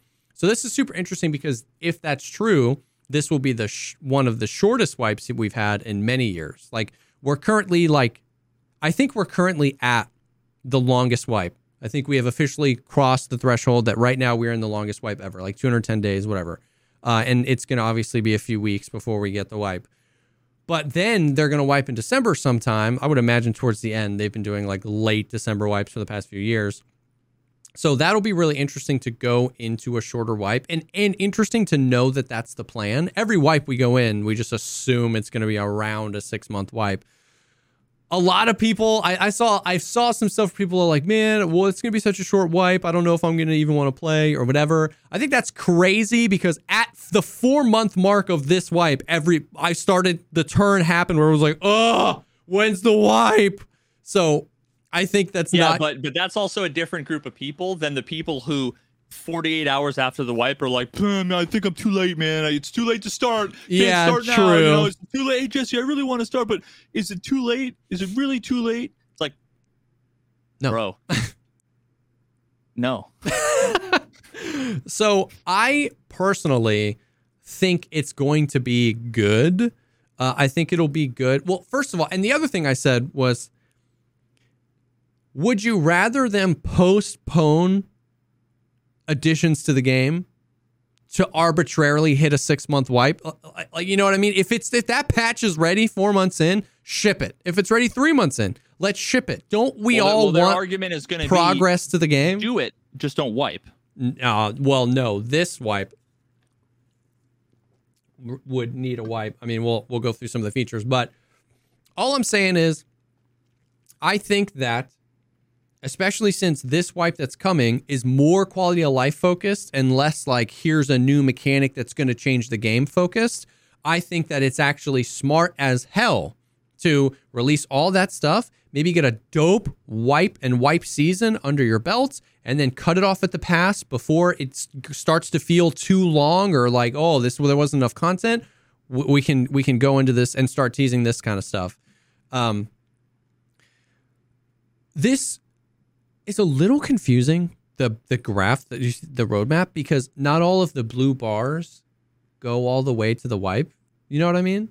So like, it's weird. It's color coded in the bottom. All of the blue says winter update, but then all of these bars stop at different points. But I don't believe that people are like, oh, well, those are all mid-wipe patches. And I just don't really, because if you count them up, there's 1, 2, 3, 4 different lengths. So basically what I'm saying is I don't think that they'll be able to pull off 4 mid-wipe patches in a 4-month wipe, all with significant like mechanics. Like the recoil rework is a tiny little bar. I don't think 1 month into this August wipe, we're going to get the recoil rework. Does that make sense? Wait, where is that? I'm trying to... It's the second blue bar. So like you would think looking at this graph that means you'd get that between the August and the December wipe. Well, my assumption is that bar actually continues way off to the left into they've been working on it for a year now. And that's when they're planning on releasing it. And for some reason, it doesn't go all the way to the left side. Yeah. When really that's it should the thing. Go. If it's, because once again, it ends up being scuffed no matter how you look at it. If you do look at it that way, where people are like, oh, that's like how much dev work they've put into it so far or how close it is to completion. I don't know. You'd think they would put that basically I'm looking at this as if every single blue bar is a thing that's coming in the December wipe and we're not going to get it. Like, yeah, maybe it's how much they've worked on this item already. Like maybe this third iteration of Streets of Tarkov, because by that logic, it would mean the third iteration of Streets of Tarkov is already ready because it's full complete. We're just putting it. So I would, my understanding of this, the visual here is that like I expect the thing to be released all the way at the right side of each bar. Yeah. Yeah. So like that would mean that the third iteration of the Streets expansion is going to be done basically December 1, or whatever. Probably December 20th, and they're going to do like drops or whatever for the new year. Yeah. But we can go through the things that are coming. So preset magazine ammo loading. I don't know what that means. I think it means you can create a preset of like, I want 4 mags in my Black Rock and I want them to be filled with this ammunition. But no, well, I assumed that it was, I want to be able to weave armor pen flesh bullets in my magazines. Christ. Maybe. And then put 3 tracers at the bottom. Like the min-maxy thing that like people talk about that that it's going to be the meta that is not it. Oh my God, I hate it so much. The reason why I hate this so much is because the first thing I did when I created Battle Buddy a million years ago, and I had the simulation, the ballistic simulation, where I could run through and I could go through 1,000 fights between 2 PMCs. Yeah. And I could manually go through and do whatever I wanted. And I realized that, like, basically, no matter what you did, in like 8 out of 10 different combinations, it was like 5 bullets time to kill, no matter what. Yeah. If you did 5 armor-piercing bullets, it was 5 bullets was the average time to kill. If you did armor pen, tracer, flesh round, armor pen, tracer, flesh round, it was 5 rounds to kill. Like, if you did fucking all flesh rounds, it was like 6 to kill. If you did, like, it's such an insignificant thing. Yeah. But people, because they don't understand the systems and they think they're clever, like nobody's ever thought of, well, what happens if I do like an armor pen and then a flesh, because they think they're shooting the same hole and they're putting a hole in the armor, which is not how it fucking works, right? Yeah. It's so irrelevant. Yeah.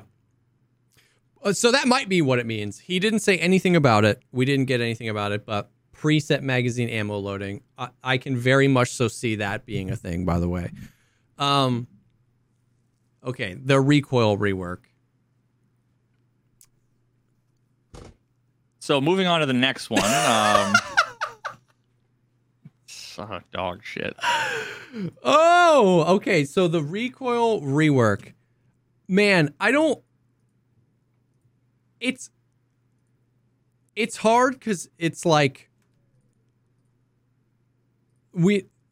I don't know. Everybody hates it, which is, understandable. Now, preface with the fact that he literally said the point of showing the video was like, this is our work in progress. We've just started. We really, really want feedback about this. And then later, Clean got confirmation that the new recoil will come to the ETS whenever they have a shipped version of it.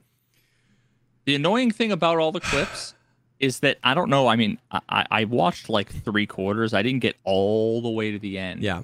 Well, actually, once I got about 3/4 of the way through, and you could see like the voodoo, or the valet, whichever one it was, and then it looked the worst it's ever looked, completely broken, the worst it's ever looked. It was so bad. I'll never play Tarkov again if that's the way it looks. Yeah, mark my fucking words. If that's the way that the optics look, I'll never touch the game ever again. Yeah, I was really, really hoping that was not what they're going to do to the voodoo. That would be atrocious. It's the complete and utter opposite direction of where, like, whenever it's been like this, it's always been like, oh shit, the optics are bugged. Right? And we've gone through. There have been people that have gone through that have like literally fucking modded the game and put in like custom reticles and everything and made the optics look fucking phenomenal. Yeah. And but so that's a whole other thing. That's the reason why I basically dry heaved 3/4 of the way through and had to Alt F4. But in the beginning, he never adjusts for the recoil. No, not at all. So I would have wanted to have seen that.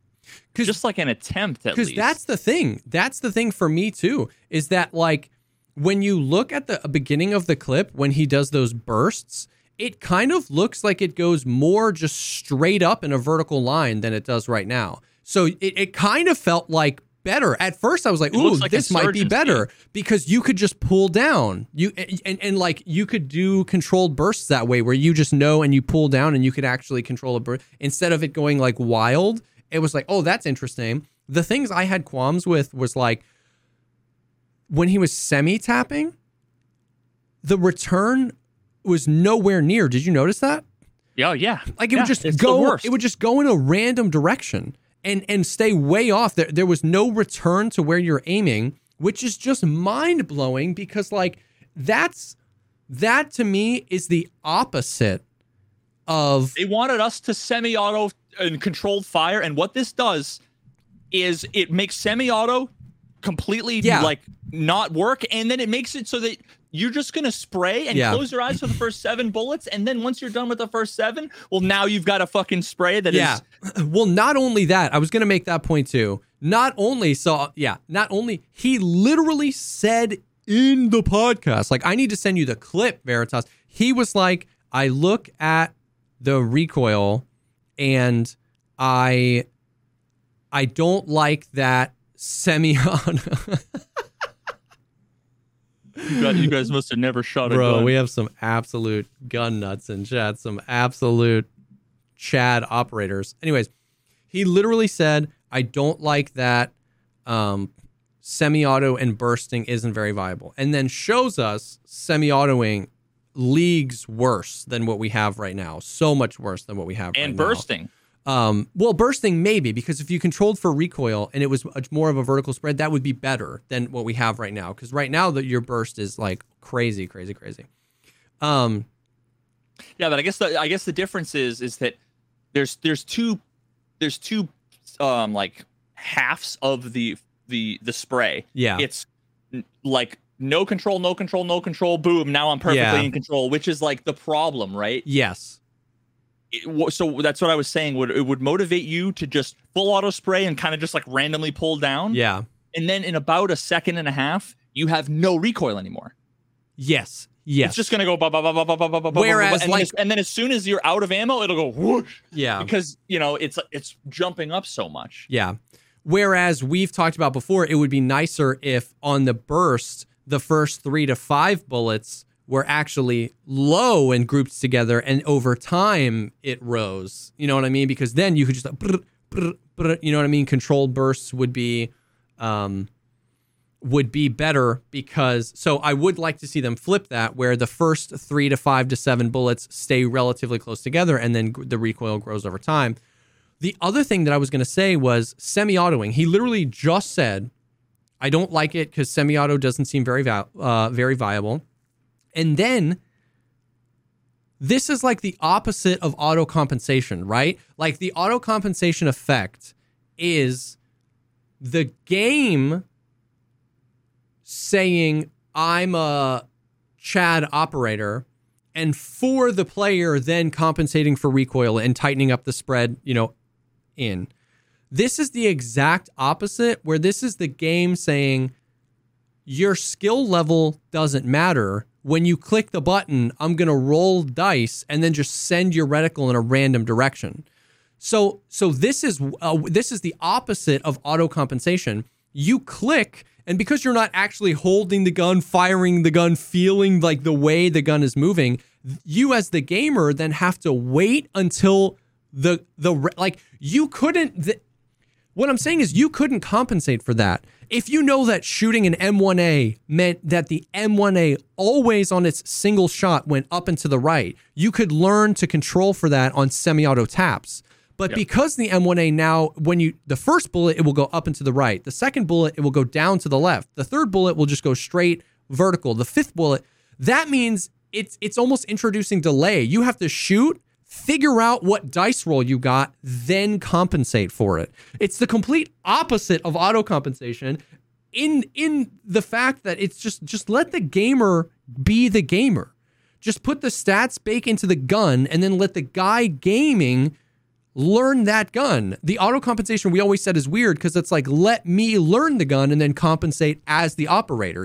This is the only instance in the game where the game itself just presumes that I have knowledge and then the game executes something on my behalf. And that feels weird. That's always why we said the auto compensation feels weird. This is just that in the opposite direction, where it's like it auto compensates on your behalf in the worst possible way. So yeah, they need to abstract muscle memory. Exactly, which we've talked about. Exactly. And there's two ways they could do that. They could make it so it's boom and always comes back to the same place every time, or they could do it so that it always doesn't return to the same place every time, but at least it stops in the same place. Like boom. Like, which is how what's the like SWAT, the new, ready or not, you go bang, bang. There's no adjustment whatsoever. Bang, it just stops, and you have to go bang. You pull then down, bang, pull down. Learn that gun, and you learn how to pull it. Right. So it's either you have to learn the timing of the automatic compensation is A, or B, you need to learn the amount and the direction, the extent of the adjustment so that you can do it yourself. Yeah. Or C, which is what they've shown, which is the worst of all possible things, which is we're going to send it in a random direction and we're not going to compensate for it. Yeah. You're riding the horse without the reins. Yeah. You're not in control. So I hope that they understand that, but I'm scared that they don't because I can't believe they showed that to us. I can't believe. Now, once again, the burst I'd be interested in or whatever, but I just can't believe that transpired. I can't believe that out of Nikita's mouth, he said the words, I don't like that shooting in semi-auto single fire taps aren't as viable. And then they show us an objectively worse single fire experience. Like, there's no universe that, not even the hot dog finger universe, where he can... I would shoot better with hot dog fingers. Yeah, he can look at that and then say, see, now that fixes the problem. That is better. You know what I mean? Now, I know, and somebody said it in chat, and it's very important. I said this at the beginning. He said it's a work in progress, and he said he's asking for feedback, but this is the feedback. You can't, like... Do you understand how this works, by the way? You can't have it both ways. He said they're looking for feedback. When we give feedback, you can't say, well, hey, don't provide feedback. He said he was looking for feedback. That's what you're saying. This is the feedback. And so this is it. You know what I mean? So like, but it is important to know they said that it's not the finished product and they're open to feedback. But what I'm saying is, how open to feedback can they be if what happened? Like, he said, we don't like it because X. He showed us a very worse version of X and then said, well, give us feedback on it. It's like, are you listening to the feedback? Because I don't know. I don't understand. Dude, I hate it, man, because it's like, I know they're not going to listen to the feedback. And also I know that they're so far fucking out in Jupiter that they can show that and not be embarrassed. Yeah. Like, that makes me think that Nikita has never seen it before, that he's not in the meetings with these people telling them these. Oh my God, I don't know, bro. It's every single possible red flag you could ever fucking get. We're getting again and again and again and again, right? The hope that I have is that they obviously don't understand how to do. And here's what's crazy. Like, and here's the biggest takeaway, if you're listening to this from me, of my frustration, isn't that the recoil system isn't what Jesse Kazam wants. My biggest frustration is the takeaway is Nikita said words and then showed something that was the opposite of the words he said. So it's not that the recoil is not what Jesse wants. My frustration is the recoil is not what Nikita wants. I'll tell you what I want for the recoil. We've had that conversation many times. But what blows my brain into freaking smithereens is he says, we want semi-auto tapping to be better, and then shows that. And I go, that makes me scared. Because I'm like, you're open to feedback, but what the hell? You know what I mean? So either he hasn't seen it. Yeah. Or, like, there's two universes, right? he's completely clueless as to what the left hand doesn't know what the right hand's doing. Yeah. Which how often have we pointed that out in the last fucking decade? You know, that Tarkov has been doing what Tarkov has been doing, right? That like Nikita doesn't know what the fuck is going on in his own game. Yeah. Remember when I made a game that was said Tarkov was going in the wrong direction, and I said, "Hey, Nikita, this is what you want, and this is not what your game has." Yeah. And like 98% of the fucking community agreed. Yeah. It's either that he doesn't know, or he does know, and that's even worse. Yeah, because because then that means that he can say the words that he says, look at the thing, and those two make sense in his brain. And that's the worst universe of all. The sky is hot dogs. The sky is hot dogs. Can you imagine if the sky is hot dogs and we have basketball fingers? Dude, try shooting a gun with basketball fingers. That makes actually, you know what? In a world in which we have basketball fingers, the recoil makes sense, and everything Nikita said makes sense. There we go. There you have basketball fingers, dude. Just look at it's 1 minute and 25 seconds in the video, or a little after that. After my surgery, I'm trying not to vomit. Right? Yeah. The very first shot he takes with the voodoo, like you can. What we just laid out, why this is so bad, you literally see it happen. The very first shot he takes with the voodoo, he shoots, has no idea where his reticle ended up, and then yanks it way off, overcorrects because he's looking for the bullet hole to tell him where he shot last, and then corrects his overcorrection. Like, the video proves. He goes bang, and he pauses there for like a solid second. He's like, what the hell? Where am I? Like that's what I'm talking about. Like, how can you watch that after saying we want semi-auto to feel better and feel better? Now, I will say, you know what's interesting? Even when you look at like the M4 that he's using, like with the red dot on it, you know the bug? Okay, it's not a bug. I don't know if it's a bug. You know the thing everybody was like, oh, this is kind of cool right at this wipe, where if you're aiming and you free look, it pulls your FOV back and you can like lock it there. You press tab and let go. That's what this looks like, by the way. Because when I rock an M4 like that, I can't see go to like 30 seconds. You can't see the charging handle and part. Like, that's why I hate the M1A, the SAS M1A, because you can see part of like the buttstock. It just feels like he's holding it out here. The model. Yeah. It feels like he's holding it out here. I rock M4s all the time and I never see the buttstock there. Now, he could just be playing on 50 FOV or 120. I play on 63, so I don't remember which way it would go.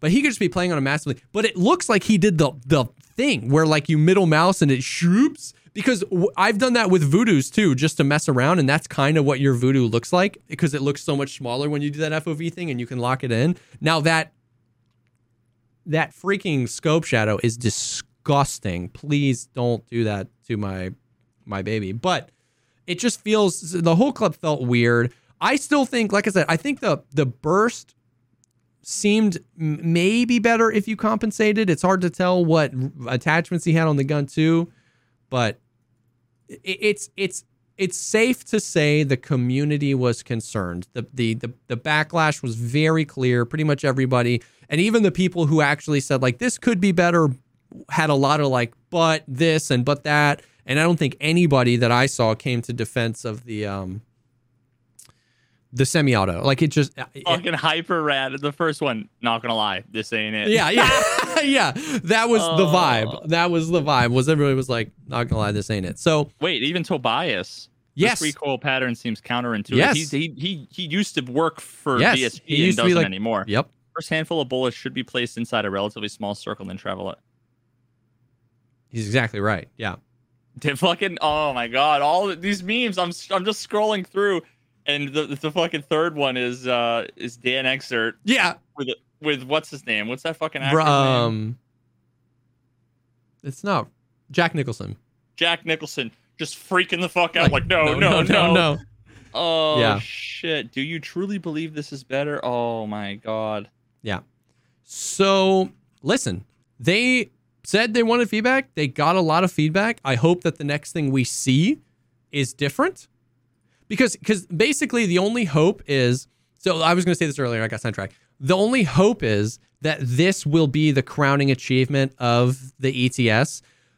If the universe exists where they know what they want like the where you said the right hand doesn't know what the left hand doing. Nikita knows what he wants, but doesn't know what they're doing, and they don't know how to do it. The only hope is that through feedback, the community guides them in the right direction. Like they see all this feedback and they go, oh shoot, this ain't it. They try something, they put it on ETS, and the feedback comes rolling in, and hopefully it can just inch in that direction. I know that's mega copium, but that's all I can hold on to. It's all I have left to hold on to.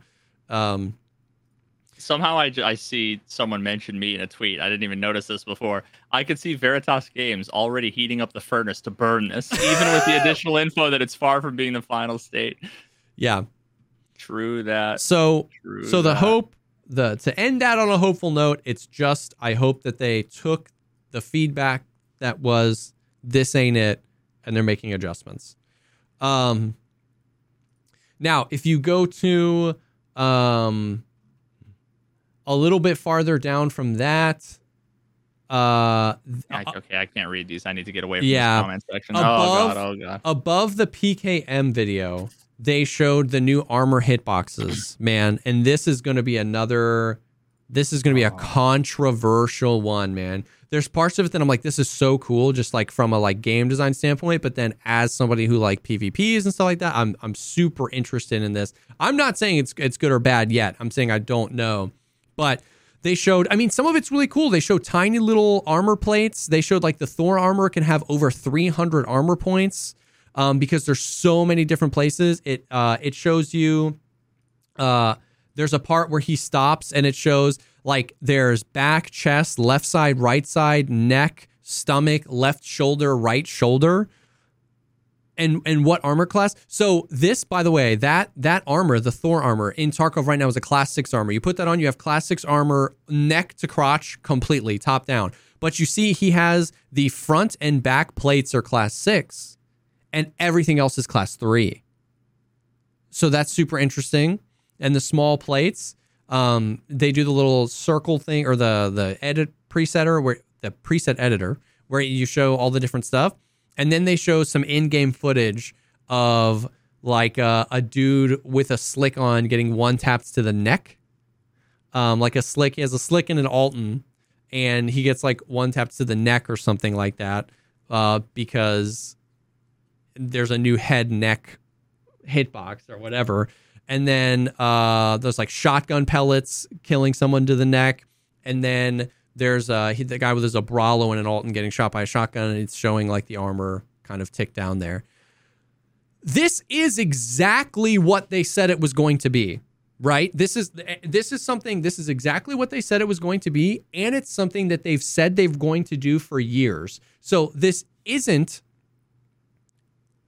like, oh my God, they're changing. Like, if you've been following the game, this is exactly what they said. But I am definitely concerned at how it'll affect the game. You know what I mean? Especially since traditionally Omega high flesh damage rounds are the cheapest, right? Like Magnum Buck is like 32 rubles or something, 100 rubles. And, you know, SP6 for the Val is like 2,000 rubles or whatever. Now, before people just, I mean, I already know that we've got the Redditors in the freaking chat and in the comment section. I don't mind an entire shakeup of the system. I love the concept of like adapting to a new system, like, oh, we need this, that, and the other. It's more with the ingredients we have on the table.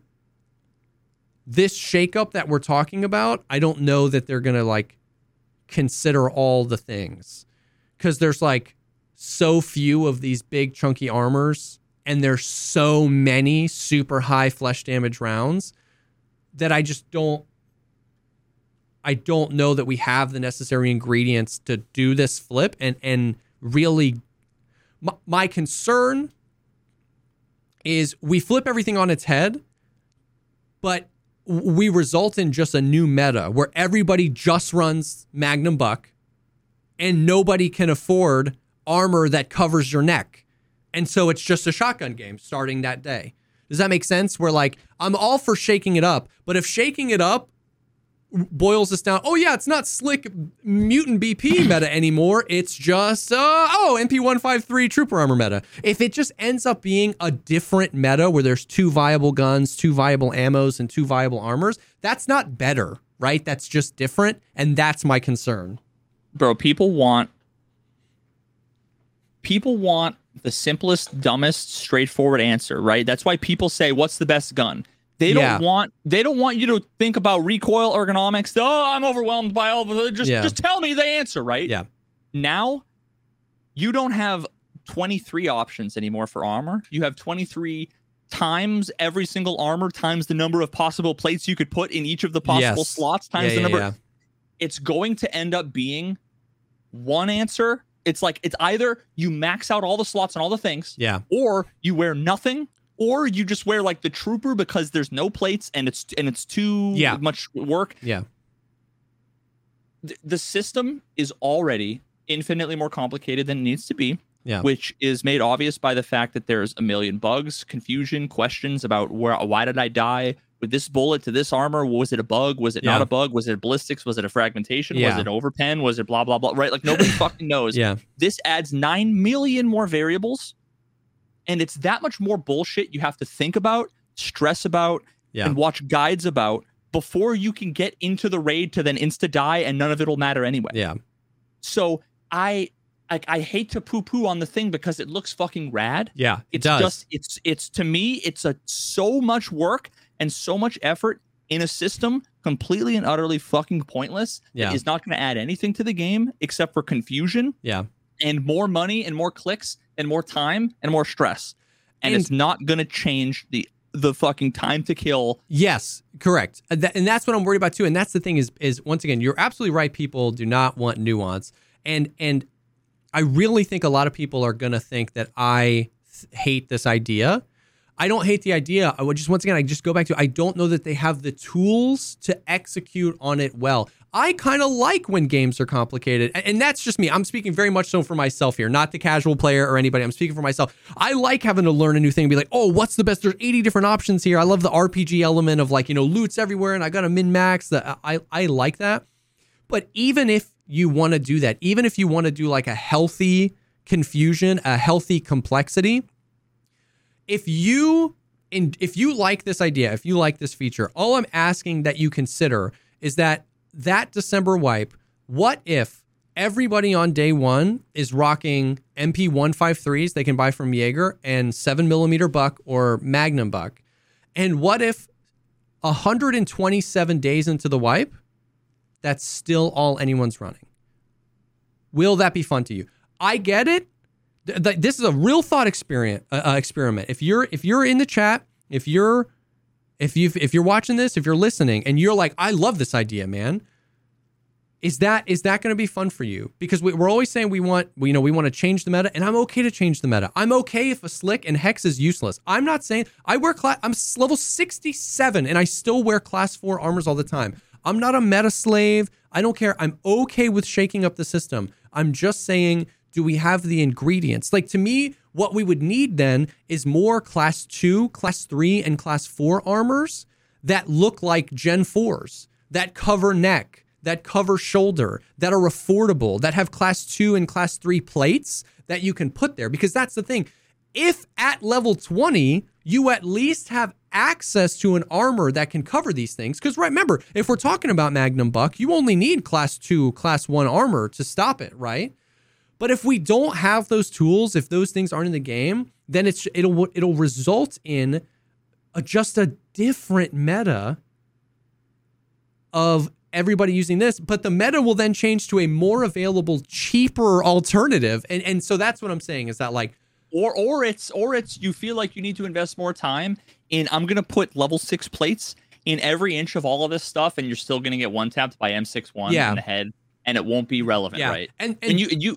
No, go ahead. Well, I was just going to say that's the other point. Like that is absolutely the other point to make here is that Tarkov has always had an identity crisis, and the community then latches on to whatever side, and both sides are largely immovable. Not many people are willing to swing in the in between. It's had an identity crisis between the RPG element and the real just standard game design element of the longer you play, the more powerful gear you get, and that more powerful gear that you get needs to be more powerful.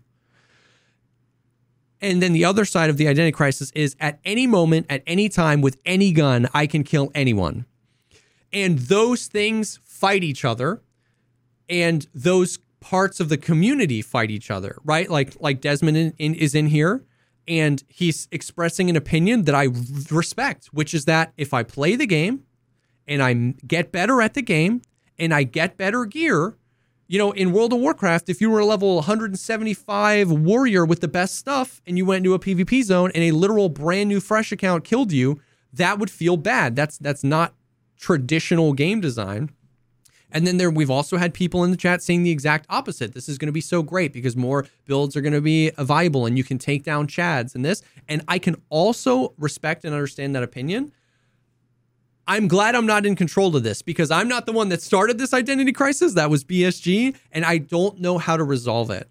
Because if there is no resolution, yeah, because if an end I don't know what is the point of progressing to get better armors if those better armors are useless.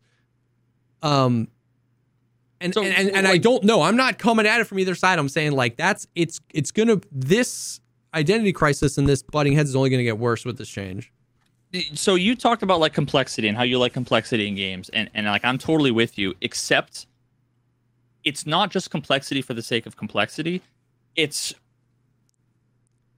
the complexity has to be meaningful. Yeah. So like to pull a fucking Diablo example, just because it's on fresh. The top of my head, right? There's like a million different stats that you can have on chest armor. Yeah. Or a sword or whatever, right? There's a million options that you can have a plus to vulnerable damage, a plus to core skills, a plus to close damage, a critical strike damage, damage to crowd controlled enemies, right? There's a million different things. And you have to make the decision between the different kind of properties you want on an item and why it makes sense. And that's the kind of complexity that matters. I see what you mean. Because you're using that sword to kill 100,000 mobs. Yeah. So the complexity over these numbers and the stats and all of the intricate decisions that you're making over those things, they matter. When you have to do an expert level Sudoku you have a 2% chance of any of the things that you decided be relevant at all. Yeah. You might die to a scav grenade.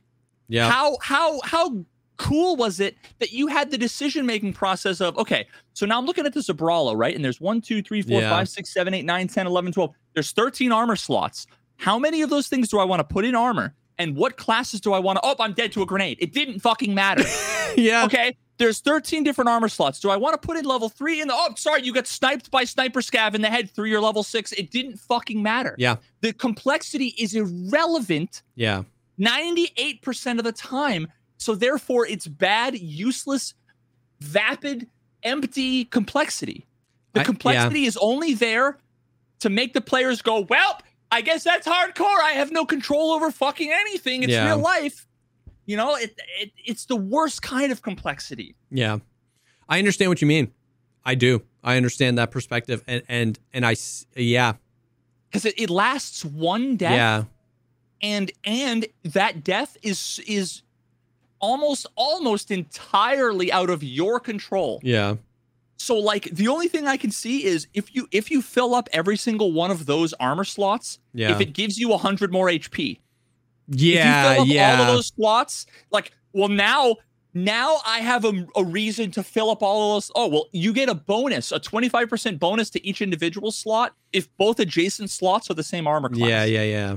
Well, now it's like, okay, well, now maybe there's a reason to put like complex. 6 in everything, and then it's Fortnite, and it's good, and then it's going to take 72 shots to kill me, but at least now it's meaningful. Yeah, no, I see what you're saying. You're not saying that that's what it needs to be. You're saying that's an example of using that complexity in a way that would then immediately show you the effect and the benefit of that complexity. Yeah. It would be relevant in your control and you would see a benefit, right?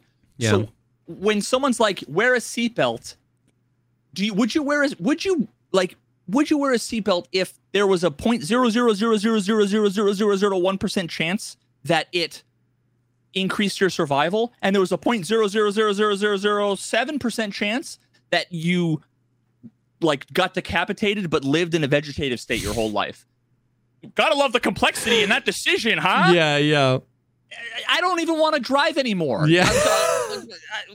It's not fun, Yeah. right? It's just completely pointless decision making for something that you have no control over, that is so rare. How often is somebody going to say, okay, you know what? I was going to go class 3, but instead I went class 6 in my armpit plate. Yeah. Boom, I got shot in my armpit plate. Hell yeah, boys. Yeah. I survived because I somehow knew that it was, a 32 pen bullet that hit the class 4, and it saved me. Thank God I made that decision. Yeah. This complexity is so great, and I feel so rewarded from it. Yeah. Yep. Because I already have these conversations, right? Like I love poking the bear a little bit. Somebody will be like, when someone says, what's the best armor? I like diving into that conversation. Or when somebody says, slicks are trash. And I like being like, not if somebody shoots you in the thorax with M61 or with BP, right? Like you survive there because you had that slick on. But then somebody says, why are you wearing that? Like that's useless. Well, I'm like, well, no, if it's or I love going down that rabbit hole, but you're exactly right. This just like 10x's that, where you put all those plates in and then somebody leg metas you because there's still no leg armor, right? Someone just magnum bucks you to the leg or rip rounds you to the leg, then it didn't matter. Then nothing mattered. Your helmet, nothing, And did you ever play Gran Turismo back in the day? Yeah, a little bit. So Gran Turismo 3, one of my favorite games of all time. I never, ever spent any time messing with like the fucking wheel camber, gear rate, unless I wanted to pull a wheelie with the Pikes Peak Suzuki. Yeah. Unless I wanted to do 1,000 miles an hour and pull a wheelie, I wasn't touching the gear ratios. I wasn't, right? Yeah. But that was a game where that complexity actually mattered because you could do 100 races with that car. Imagine a game like Gran Turismo where it's like you can tune the gear ratios just how you want it, and you can put the particular compound of rubber on your tires, and but if you touch anything, your car explodes and you have to start over again. Yeah. I'm just gonna grab whatever car is the best off the shelf, and I'm not gonna touch it. Yeah. That's what I feel like will end up happening, is it'll just be armors you find. If you find off a boss or off of this or that, like it's got these cool things, you'll run that. But so my guess is that very few times will people buy a thing and then fill it with plates that they have to buy and then go into a raid. If they kill a PMC or I kill a boss or something, I'll repair the plates and I'll run it and hope that these things benefit me. But because the system's completely inscrutable. That's the problem. You have no idea if putting that armor there that's going to give you a run speed penalty or an ergo penalty, is it worth the 15,000 rubles to put these plates in? I don't know. Yeah. So you just don't want to think about it because you get decision paralysis. Yeah. And decision paralysis is bad enough when it's hard to know the answer. Yeah. In Tarkov, there's no way to know the answer. Yeah. By design. Yeah. And you know what's interesting? So people are going to do what's the easiest thing. They're going to buy the fucking Untar armor because it doesn't have plates and it provides the same like thing with the least amount of clicks, and it's the most value, and that'll be the meta, and I don't even want to think about it. Yeah. And you know what's interesting is that like this complexity works. I'm not saying I want this in Tarkov. I don't. Please, God. But like this level of complexity works in a universe where every round from every single gun every gun only has one round per caliber, and it just does 30 pen and 35 damage. Like if that was shrunk down, then this complexity becomes ever more apparent, because it's like, oh, I'm going to use this and this class, because instead of buffing health, it's the reverse, right? It's like, oh, this class, I'm going to be able to tank 7 shots instead of 3, but I want to be able to tank 7 shots here, but only 2 shots here. There's no world where it's just like I'm insta dead with a 1 shot to the KS-23 to the legs, right? There's no world where it's just like it's like headshots, 35 damage, headshots, still a headshot. But in that world, all these Class 3 armors would be valuable, Class 4, Class 5, Class 6, it would all change that up. But because you have the overwhelming complexity that is how many ammos, the overwhelming complexity now of how many armor plates and armor places, I don't hate the idea. People think I hate the idea. I love the idea. I just don't know that we have the tools necessary to execute on the idea in a way that lets people be happier at the end of raids and not more sad at the end of raids. You know what I mean? So, and here's one last thing, the cherry on top. Tell me how we could know that the system is working properly when they release it. Yeah. Good luck testing it. Yeah. There's just going to be... Good luck knowing... Again, because there's a dozen bullets for a dozen calibers that can hit you in 30 different zones on your body. Some percentage of the time they can fragment. Yep. Then there's the blacked out limb multipliers. There's blunt damage. Then there's the blunt damage. Then there's the penetrating through one limb, and then the damage reduction through that limb and the layer of armor, and then the armor damage, and then the blunt damage, and then it's going to hit another limb, and that other limb is going to also then go through the armor on that limb, and then is it going to fragment there, or can it fragment beforehand? You're just going to see a kill screen at the end. Yep. And you're going to be confused by what you see. Yep. And you're going to say, why did I spend an extra 10 minutes thinking about what I thought was a cool decision about all these armor plates when the system's completely and utterly inscrutable? And testing it in offline, if you do offline with friends, there's no damage overview at the end. So you can't even test it in offline and then see, how did this break down? Because it just sends you right back to the menu. So now I would imagine that this is also a feature that will most likely come to the ETS. So my lawyer has said that I can't confirm. Yeah, I don't know. So if recoil's coming, this is a big enough thing that they've been talking about. And once again, to be clear, this isn't my frustration with this or my concern with this isn't a surprise. I knew this was coming, and when they showed it, it is exactly what they described. It's not like I'm surprised, OMG, BSG going in the wrong direction. A lot of people think that. They've always planned on doing this. I just am concerned with it, and my concern is that a lot of people that are super excited for it, it's a short-sighted excitement that they'll be able to just kill everyone faster, not realizing that the players that are better than them will just adapt to the new system and kill them as fast as they're excited to kill them. You know what I mean? It's I'll be able to drop a guy with a slick and an Alton in 2 shots now. It's well, here are 2 things. You'll never find anyone running slicks and Altons anymore because they're useless, and they'll be using the same ammo you are, and if they're better than you, they're going to kill you. So it's now when you get the kill, you won't be rewarded. That's the other thing too, is if you're excited about this because now you're going to drop Chads, if the meta is pack a Shattered Mask MP153, that's what the Chads are going to be using. So when you down the Chad, he's just most likely going to end up with the same gear you had on anyway. So the reward for killing that Chad won't be anything. Right now, there's people who don't wear armor because they think it does nothing. There's the people who are so kind of new to Tarkov that they're going to be wearing the 70% 3M armor and excited about it, not knowing that not knowing that it's not going to protect them from the TAWS scav, right? Yeah. Then there's the people who understand everything enough to know the highest value thing is just the 90% level 4 armor that they got off the last guy, and that's good enough, right? Or there's and then there's the people who have infinite money and they can always run whatever they want. Yeah. And you know what we're gonna have after this change? Exactly the same thing. Yeah. Maxed out 6 plates in every single thing, whatever. Yeah. The people who are doing the not min-maxing, they're just going with the highest value, easiest thing. Yeah. People who don't wear armor, and then the newbies who don't quite understand, and they're going to be sitting there wondering, I got to go to the wiki, I got to watch a guide, I'm so stressed out about, hey streamer, what should I, can you tell me, can you explain the armor? And it's going to be there's no way to explain it.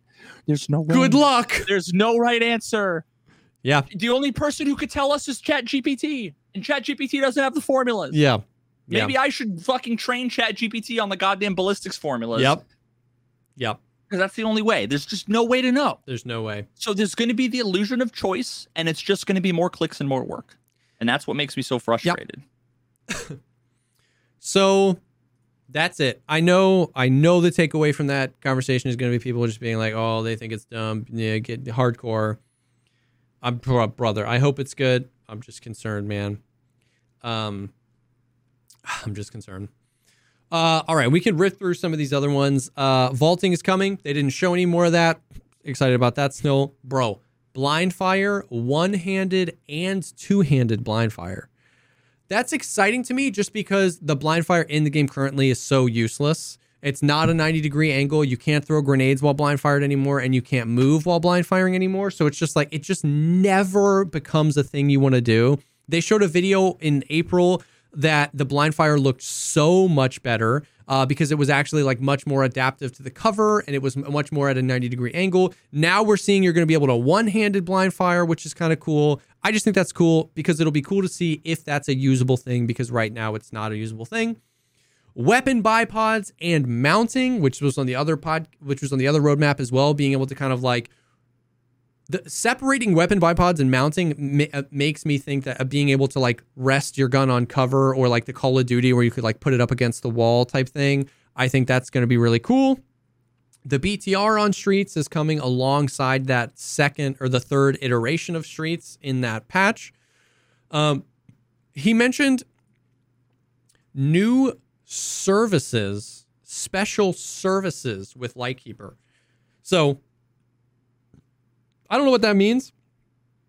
That kind of, to me, makes me think that they are maybe moving away from him being a trader, which is what they called him for a really long time, where you would go buy things with him, and that they're exploring other options. Services, I don't know what that means, but that doesn't read to me like trader, like he's going to sell explosives like we all thought. My guesstimation, we've seen like actual renders of like Proper and Therapist, and back in the day they were supposed to be put in the game. My guess is that none of the traders are going to end up physicalized. Lightkeeper's just going to be like an NPC you can interact with for some stuff if you want to. That's kind of what I'm thinking. Left shoulder shooting, shoulder swapping. Nikita said, this is one of the things he's the most excited for. He got super hyped when he was talking about this. I'm super excited about this. I hope there's a way that they can take this that's fun, and then there's a way that they can take this that's really rough. Well, I just like, it's just going to be fun to be able to take any peek. You know what I mean? Just like, I hope you can just swap quickly. You know what I mean? Like, I just think that's going to be sick. Then we get the RPD, the Scar grenade launcher will finally fit on the Scar, the SIG Spear, and the VSK 94, which is like the Val SMG. They've showed pictures of that before. Another boss, I'm assuming it's another Streets boss because they said there's going to be a ton. This is interesting, bro. Achievements. They're adding achievements to the game, and they're adding like somebody asked in the Q&A, like prestige, and he said it's planned actually. It's coming with the achievement update. So there will be some way to prestige, and he said something along the lines of being able to permanently increase your stash size a little bit with a prestige, which is like a great reason to prestige, right? Like that's not like a cosmetic or whatever.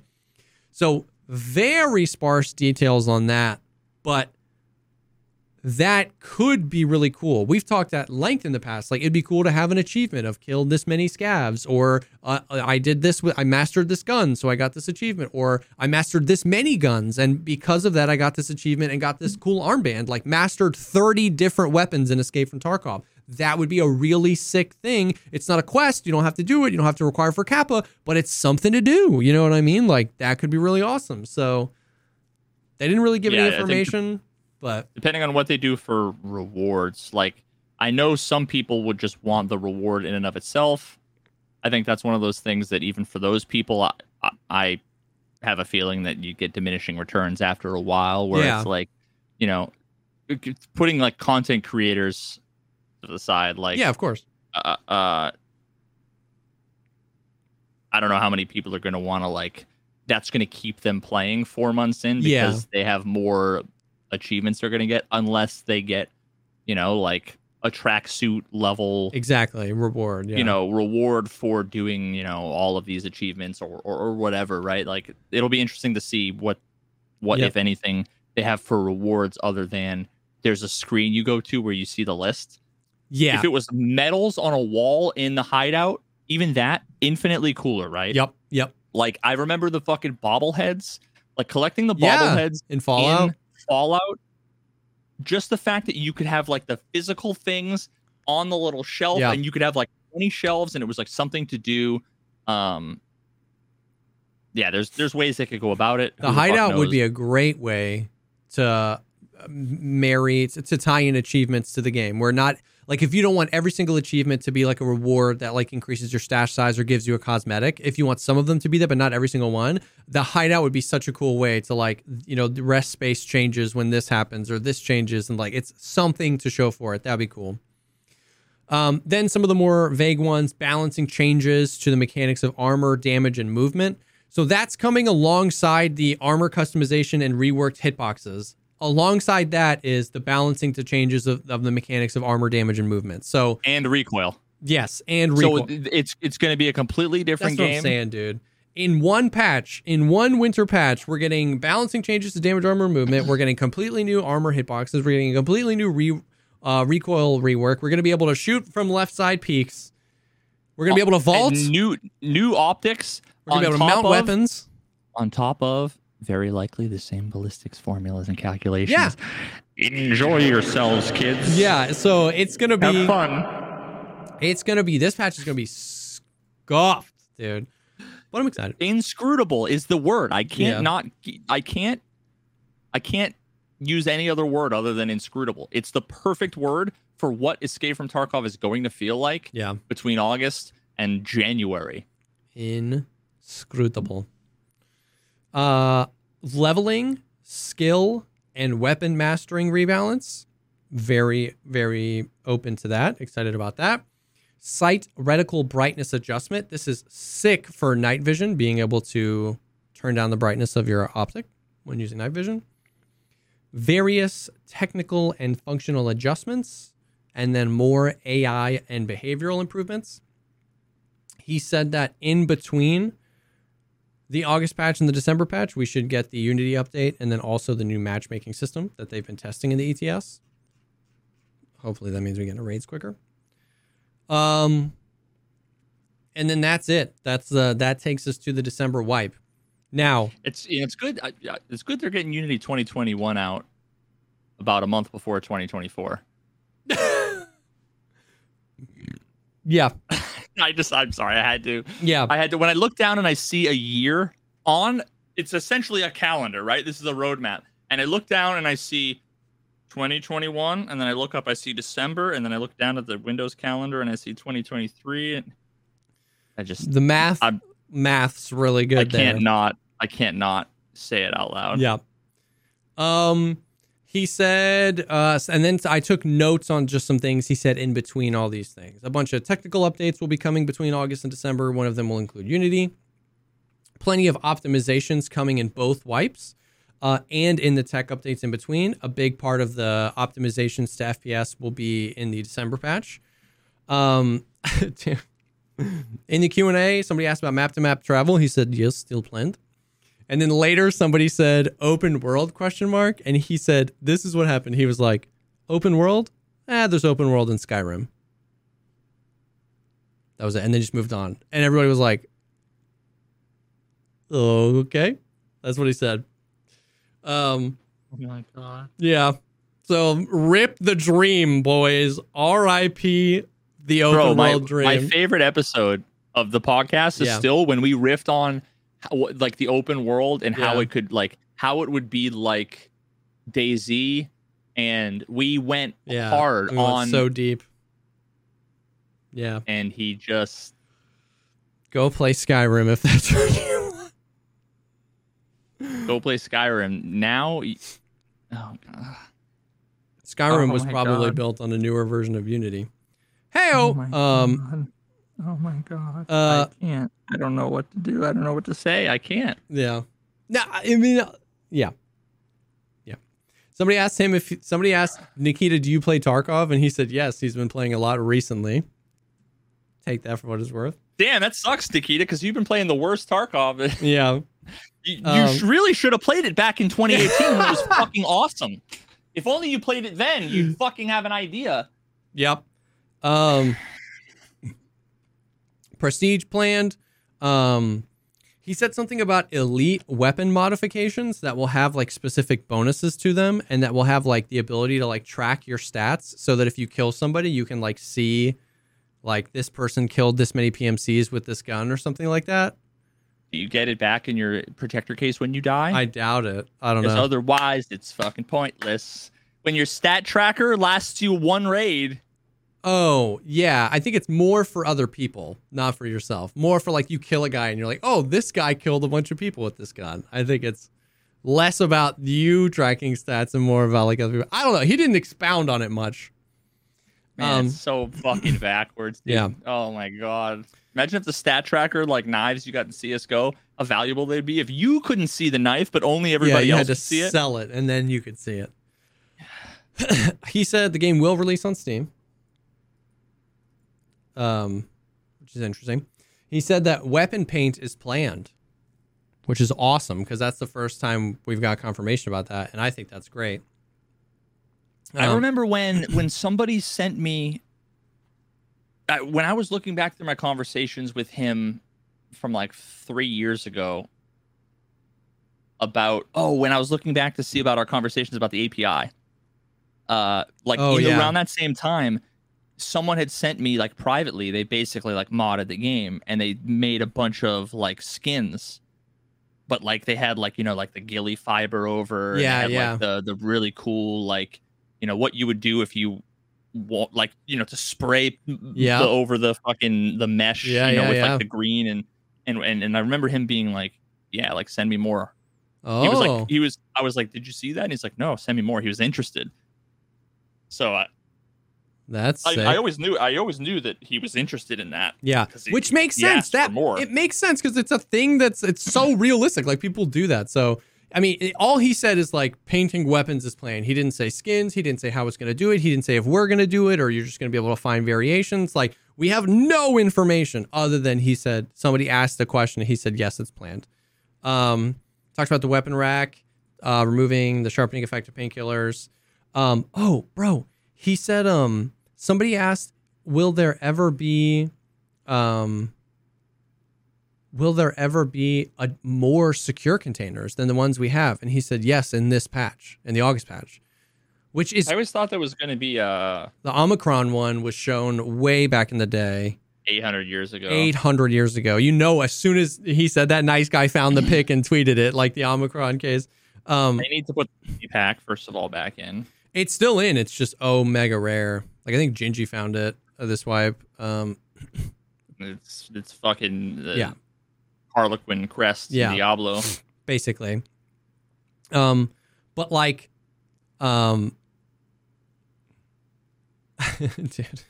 Anyways, So I think that's awesome. I think more secure containers, more things, like it's such a great way to drop more like achievements and more like reason to like grind, especially if you don't have EOD, right? Which the expectation shouldn't be that everybody just bought the $150 version of the game, right? They talked about once again EODs getting removed eventually. He said events are going to be more frequent. Chronicles of Rizhny happening soon, which actually happened today. No new event, so there's not really a lot of noteworthy, but the Chronicles of Rizhny dropped today. Rizhny went, met with Gluhar again. Nothing really happened. And they kissed. Yeah. That's the fact. I'm not going to lie. I would be totally into like a Scav boss erotic fan fiction. Yeah. Than I think anything else in Tarkov. Yeah. And I'm not even kidding. I would actually, I'm not even joking. It's out there, unironically, bro. I would get so much more enjoyment out of reading Rule 34 or whatever it is, Tarkov. You'll find some stuff. Prap or Rule 34. I think I tweeted something about that a while back. And then he said that there's a big event happening towards the end of this wipe. He said there's a really special quest line that will grant you a really special bonus. So, if they're engineering an end of wipe event that has a quest line that gives you a bonus, my imagination leads me to that bonus has to transfer over to the next wipe, right? Like, if it's a pre-wipe event and you get a bonus, well, it's a bonus for the rest of the pre-wipe. It has to, I hope. It's a T7. Yeah. Oh my God, that'd be so brutal. T7. Brutal, dude. And then he touched on Arena very briefly. He said that they dropped a video. They dropped another little Arena video. Apparently, they had a tournament, a company-wide tournament, like an in-house, like they're trying to test the thing. And so they did like a tournament with everybody. They showed a little video about that. He said it's soon. He said it's really close. And he said beta will happen sometime in the fall. It's beta. Yeah. He said closed beta will happen for everybody in the fall. So I think it just means... Wait, closed for everybody? Yes, exactly. But I think that means like Tarkov's a closed beta in the sense that you have to pay to get access to it. So I think it's like that. You'll have to buy Arena, but it will launch in beta. I mean, dude, he seemed like he kept harping on the fact he was like, Arena is done. It is ready. We just want to make sure it is perfect. We want to make sure it is perfect. Bro, I know he's setting himself up, but that's what I would have wanted, right? Like I really want them to hound in on it. I really want them to. So I don't know, man. I don't. Here's where someone is going to edit together the clip. 6 months from now or whatever, where you just said the thing and then I laugh, and then they're going to edit in the clip where Jesse's like, oh, I'm so pumped. And he launches, you see the fucking splash screen. And it's like, Unity 2021 is fucking crashed and unrecoverable, blue screen. And then Jesse looks into the camera. Whoever is going to do the editing, you're welcome. Yeah. Yep. So I don't know. So it's coming in the fall. He said it's really good and really close. And he kept using esport and cybersport and that they're trying to build in tons of functionality. BSG Sport. BSG Sport. It's G Sport. EFT Sport. It's new sport it's called EFT Sport. It's BSG Sport. It's not any sport. You take my money. So I don't know, man. It is interesting to consider, though, the potential really dope hype train that will happen of if this wipe comes and is good and is fun, and between these wipes, somewhere in October, November, we get Arena, and then in December, January, we get another patch, like, that could be dope. That could just be like a dope, constant IV stream of, like, stuff to do and Tarkov-related stuff to do. So I'm not saying that it's going to work out that way. There's a very real possibility we get this wipe in September, not August. The next wipe gets pushed to June of next year and Arena gets delayed another year. But I'm just saying that according to that calendar they just laid out, that would be a really sick 6 months for a Tarkov fan. I don't know. And then the only other thing that happened, we're already 2 hours and 60 minutes in, so I don't want to get too deep into it. But you remember way back in the day when they did like leaderboards where you could like see, they did like a season of like the leaderboards. Yeah, they're doing that again, and it has caused drama. Yeah.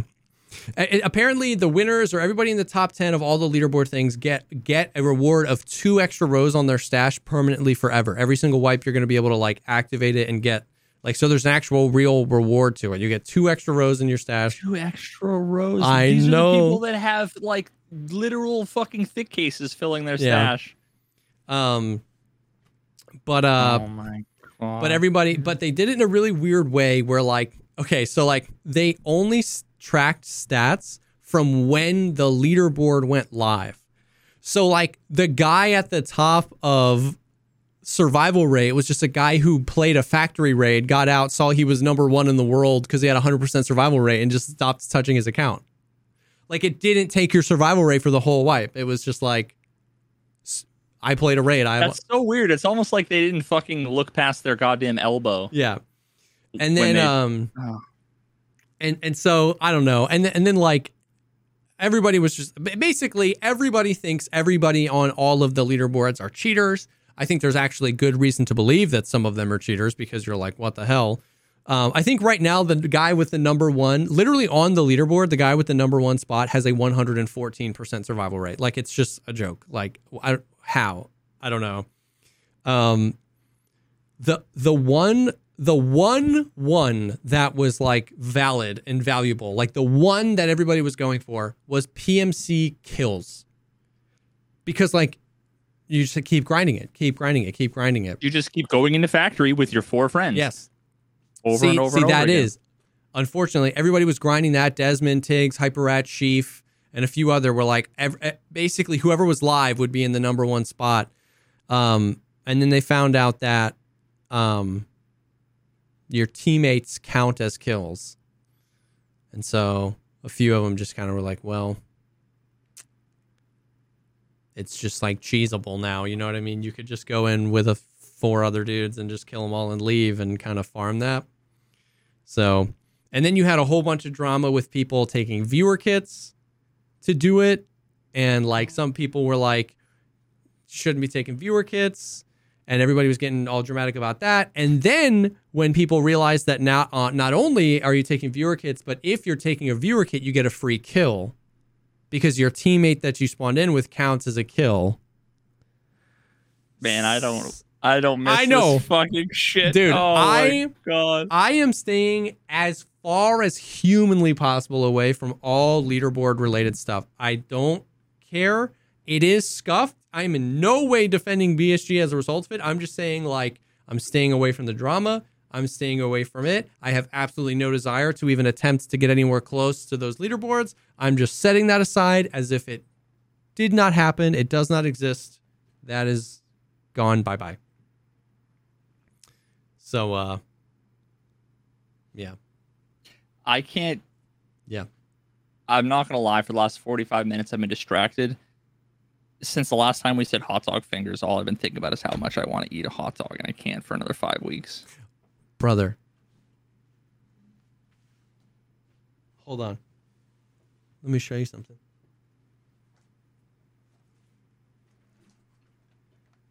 I bought this on my subathon. It was a thing where like chat gets to spend $100 on Amazon, and one of the things they voted on was the slot dog. It's a metal grate that cuts slits into your hot dog so that your condiments ooze into the center. Have I used it? Absolutely not. Solving problems we didn't know we had. Solving problems. Yep, the slot dog. Bro, all you do is you just put the condiments under the hot dog. Nah, dude, you press the hot dog into the slot dog, you cook it, and it all cooks up, and all the edges get crispy. Then you put your condiments on and it. Yep. As stupid as that is, it's still, my mouth is watering. It still makes you want a hot dog. But yeah, and given the fact that when I look at the list of things that I'm allowed to eat for the next 5 weeks, the third thing on the list is pureed pasta, then I fucking hate you. Yikers, bro. I don't even know, dude. Damn. Do I even try that? No. Well, maybe. It's like one of those things like you couldn't know. And it's your one excuse to not be like a maniac for trying it, right? You know what I think it might actually be good?